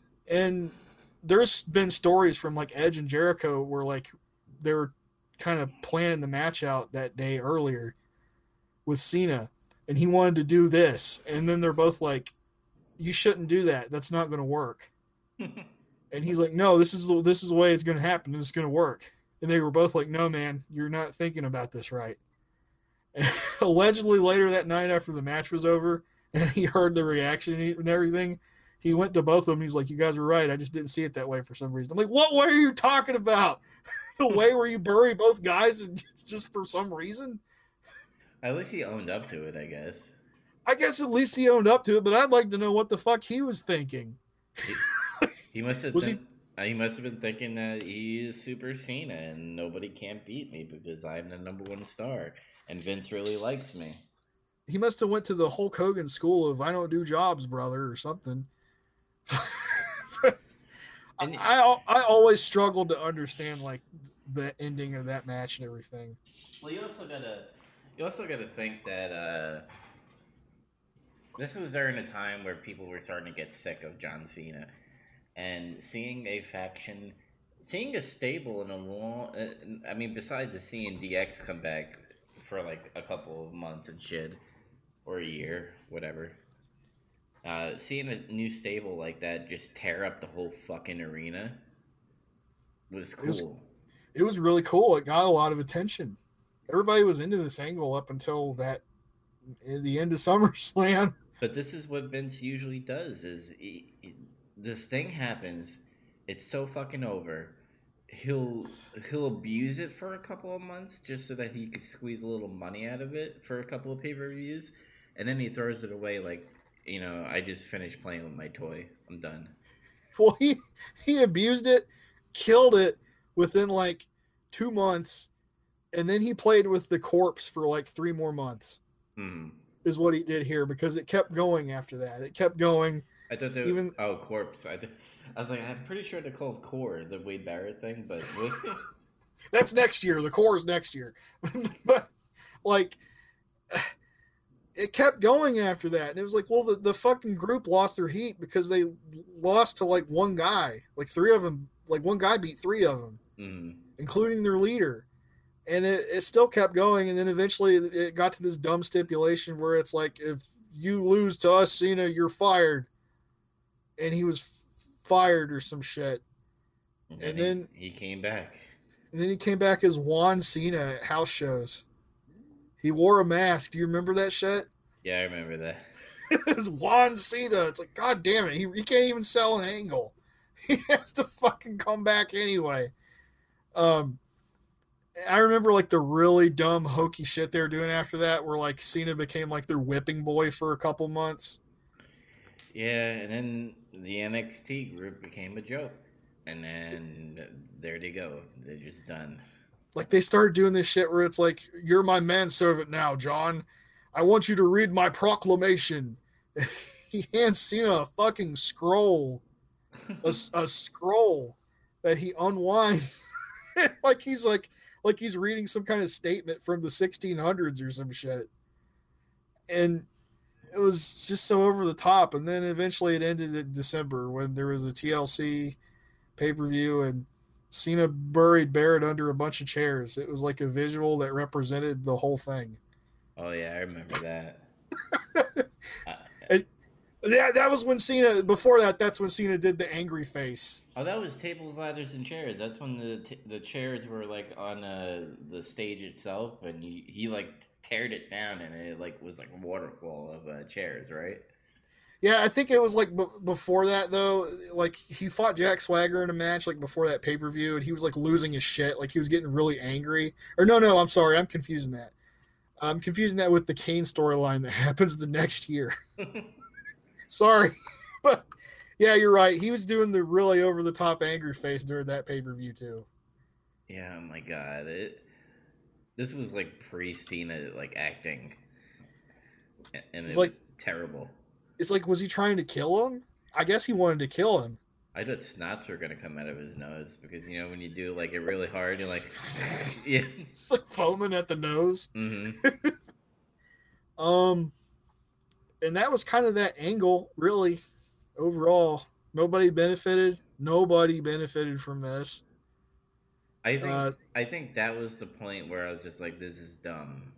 I'm gonna like stop watching Raw and SmackDown for a little bit. I mostly did stop. I kept peeking in once in a while because I wouldn't have anything to do on Monday or something. Mm-hmm. Here's something good that did happen during this time, though. What? Alberto Del Rio debuted on June 25th on SmackDown. I vaguely remember how he debuted. They were doing like all these old school like vignettes where he's like, I am Alberto Del Rio and I am the richest man in Mexico or some shit. It's like he was a Mexican Ted DiBiase or something. That's rad. It was pretty cool. Like it was kind of a throwback gimmick. Mm-hmm. And he had like He had always come out in like a luxury car, and he had his own personal ring announcer. Nobody else could announce him.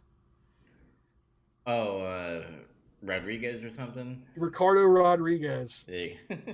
who was great. He was great. Hmm. Um, and I don't know, he was kind of a breath of fresh air because he was like a throwback kind of character, but he was also a good wrestler, His, which was sorely needed at this point in time. his style was like a mixture of luchador with like technical. He was kind of able to merge like American style with lucha and work it in a heel fashion to where it made sense.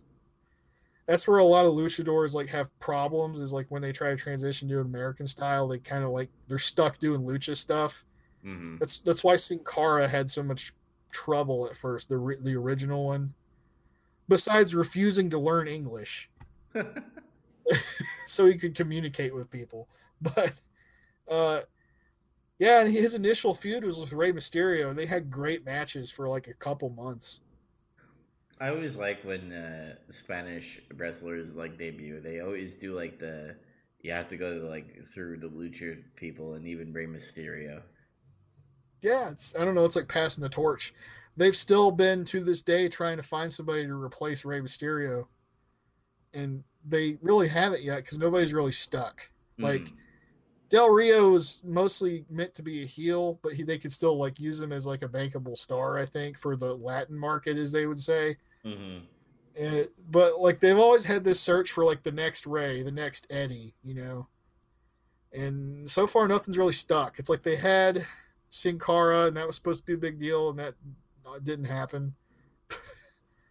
And then they were kind of banking on Kalisto for a little while, and then that didn't happen either. Yeah, that was like he became kind of big and then he just fell out of nowhere and went to nowhere land. Now it's Andrade, I think, but I don't even know what they're trying to do with him now. It seems like they don't even know what they want to do with him anymore. They don't know what to do with his name. Keep on changing it. Andrade's matches he had with Ray recently this year reminded me a lot of the matches Del Rio used to have with Ray.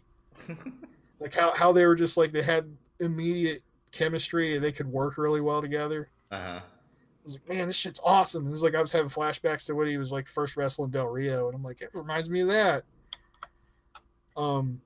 Yeah, what do you think of Del Rio?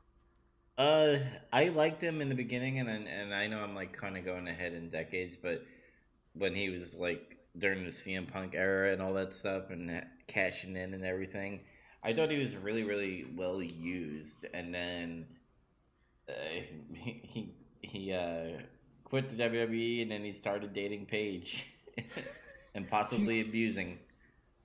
Yeah, it's still unknown what happened there. All I know is in his initial run, he was pretty good for a little while. Then they turned him face, and that was a really terrible idea. Hmm. And I think it kind of ruined him. Oh, Then he it left. definitely did. Yeah, like he's more naturally a heel. Like he's one of those people. Hmm. And he came back for a hot minute, and he was like kind of cool again. And then he just kind of petered out. And he did that whole League of Nations thing that was terrible, and then he was gone. Well, wasn't like John Cena like the champion and like a U.S. champion at the same time, and then he's like, "I'm gonna do an open challenge," and Alberto Del Rio came back. He came back and he beat him really fast. Hmm. It was like honestly kind of shocking. It was like, what? Like this is like when the Super Cena thing wore off at Hmm. this point. But yeah, Del Rio was a cool moment there. The King of the Ring tournament happened in 2010. Was that when Wade Barrett won? No, right? Nope. King Sheamus. Oh yeah, I forgot about that. Like there was a kind of another gap period between King of the Rings here. I think it had been like 3 years since the last one because that's when Booker T became King Booker. Hmm. Or no, William Regal won the last one in 2008, and then that didn't go anywhere immediately because he tested dirty for steroids. Unfortunately. Um, so they continued the goofy king gimmick here where it's like, oh, you won King of the Ring. You're king now. And he came out looking like Loki or something. Yeah. It was just, I don't know. It was like, I'm King Sheamus. It was just boring. There's nothing else to say about it other than that, I think. Well, you had this like Irish white, really really white dude wearing this like costume, and it's just like it was terrible. I I didn't. don't know. I don't know what happened to King of the Ring, where it's like Vince is obsessed with this idea, where it's like if you win, you're king. You got to be king now. You got to wear a crown, and we got to call you king, whatever your name is. I don't know. I just wish that they made the King of the Ring important again. They had a chance, and then they fucked that up again too with Mm-hmm. King Corbin. I was like, fuck. I mean, he's turning it into something. I think he's starting to become one of those guys where it's like they give him lemons and he makes lemonade out of it somehow. Mm-hmm. So it's still he got saddled with shit. Like he just did. Now he's King Corbin. I want you to feed dog food to Roman. God damn it. This is the last note I have for 2010 now. Okay. Linda McMahon left her WWE job and made her first bid for Senate in 2010. And I think that was like in November is like when that was going on. And didn't they go like heavy PG after that? Yeah, like they switched to a PG rating like before, like in 2008, Mm-hmm. but it wasn't really like hard PG, you know. Mm-hmm. But it was at this point where it became hard PG.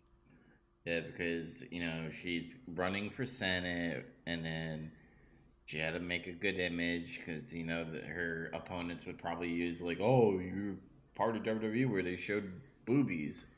You're part of that wrestling organization where your husband abuses women, tells them to strip down to their underwear, get on all fours, and bark like a dog. Your husband has the Kiss My Ass Club. So much shit linked to him that anybody could just bring up. Mm-hmm. They were crucifying your daughter on TV. but like it's a what? Your son-in-law drugged your daughter and married her. That's rape. It's been debated for years if this had an effect on the WWE product. I always believed that it did. Like they wanted to switch to PG after the Benoit thing, anyway, to try to like tone down violence, potential concussions and shit. Mm-hmm. And they stopped telling people to do as many risky top rope moves and things, which is fine because it's like, yeah, realistically, you don't want anybody to get hurt. And we've had that discussion before where it's like, over the years, injuries are becoming more frequent because of ring work. Uh-huh. And it's like for a while, the ring style in WWE became really safe. It was almost like kind of like they went back to how it was in the mid 90s. Yeah, but you know what happened in the mid-90s, right? The Attitude Era, ECW. I mean, before, like, they're trying to go back to everything grounded, everything back to, like, grapples and shit. And when you're coming from an era that was, like, off the chain crazy, and now I'm not saying do this now, but people love that shit. People love violence. People love sex. People love rock and roll. And then when you start taking that away, people go, this is kind of boring. Unless there's like no good story to it. Like if there's a good storyline to it, it might be able to keep people's attention. But if you're just having guys come in and doing like grapple shit and like some basic moves and all that, Yeah. it could really make the match boring. Yeah, this gets kind of into a deep subject where it's like talking about like how wrestling changes and ratings and everything. Mm. Like, don't get me wrong, like even the mid 90s stuff, compare it to like stuff the decade before it, and that still looks like it's light years ahead of that. Mm-hmm. But like in a way, I feel like that they kind of had to eventually do this anyway, because there were just so many years where so much crazy shit happened that it was starting to lose its effect. Like some of these stipulations and all this hardcore violence. Mm-hmm. It's desensitizing people. Like they prostituted out the Hell in a Cell. Hell in a Cell used to be a big deal. Not anymore. Now it's just a pay per view where they have an annoying ass red cage And a red light. and a red light makes you see even less of what you normally would. They have a TLC pay per view now, which is nothing like the TLC matches that they used to run in like 99 to 2001. It's where they try to do less tables, ladders, and chairs, but when the fans start chanting tables, they start concussing themselves. Yes. So it's like, I understand. I think to an extent they did have to start walking it back. And yeah, at first that was going to cause people to get like kind of annoyed and upset. I was one of those people initially. Mm-hmm. But I understood after a while when they would start to do like pull out old tricks again, they became even more effective all of a sudden because so many years had gone by without seeing them. It's like, holy shit, he hit him with a chair. It looked like in the head. I hope he's okay. Now you got people freaking out when that does happen, when somebody does accidentally get hit in the head with a chair. Yeah, they go, people need to be held accountable, and you need to fire everybody because you could turn into Chris Benoit. It's almost like we time traveled 30 years backwards now. So, like, in a way, I think it did help to serve its purpose because, like, now if they get their head out of their asses about doing stipulation matches, you could have big moments again and things can feel big again. You could sell a headshot, by the way. You could just put your arm up and make it look like you get hit in the head. That's what they used to do. They'd throw their hand up real quick. Go back and watch anything from like the 80s or 90s, and God damn it, the only person that took straight chair shots to the head was like Mick Foley and Terry Funk. and like various people in ECW. Anybody from like WWF or WCW, they put their hand up. It's like, shit! And then it looked like they get hit in the head. Yeah, because it hurts. Yeah, you don't want to actually get hit in the head. Let them hit the palm of your hand. And you can still make that nice smack sound. And then go down like, oh, fuck, you hit him in the head. Roll over, cut yourself in the head. Oh, my God, he's fucking bleeding. Oh, my God. I'm sorry to interrupt you, but MJF tweeted, well, time to hit the old dusty trail. Someone tell the alien chick not to get a big head. And it's him in like an indie ring fucking elbowing her in the face. Wow. And he's like night marked. Wow. But anyway, that's the last note I have for 2010. Linda McMahon, hard PG. I guess that's where we'll stop at 2010. Very jam-packed year. I think it's going to be even more jam-packed in 2011 because things start to heat up a little bit.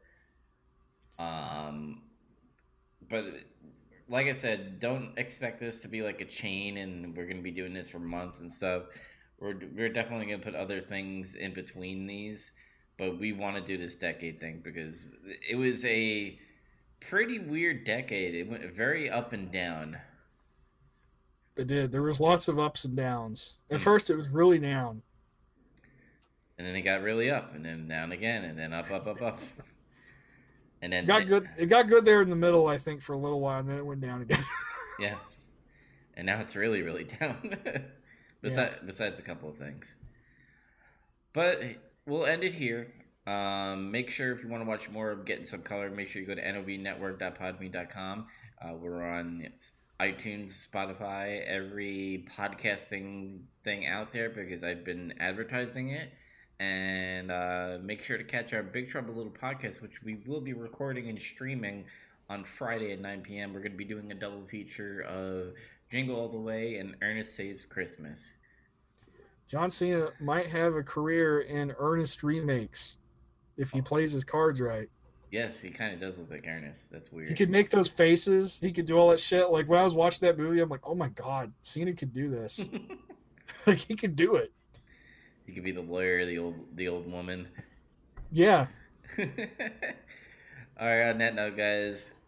See you later. Peace out. Peace.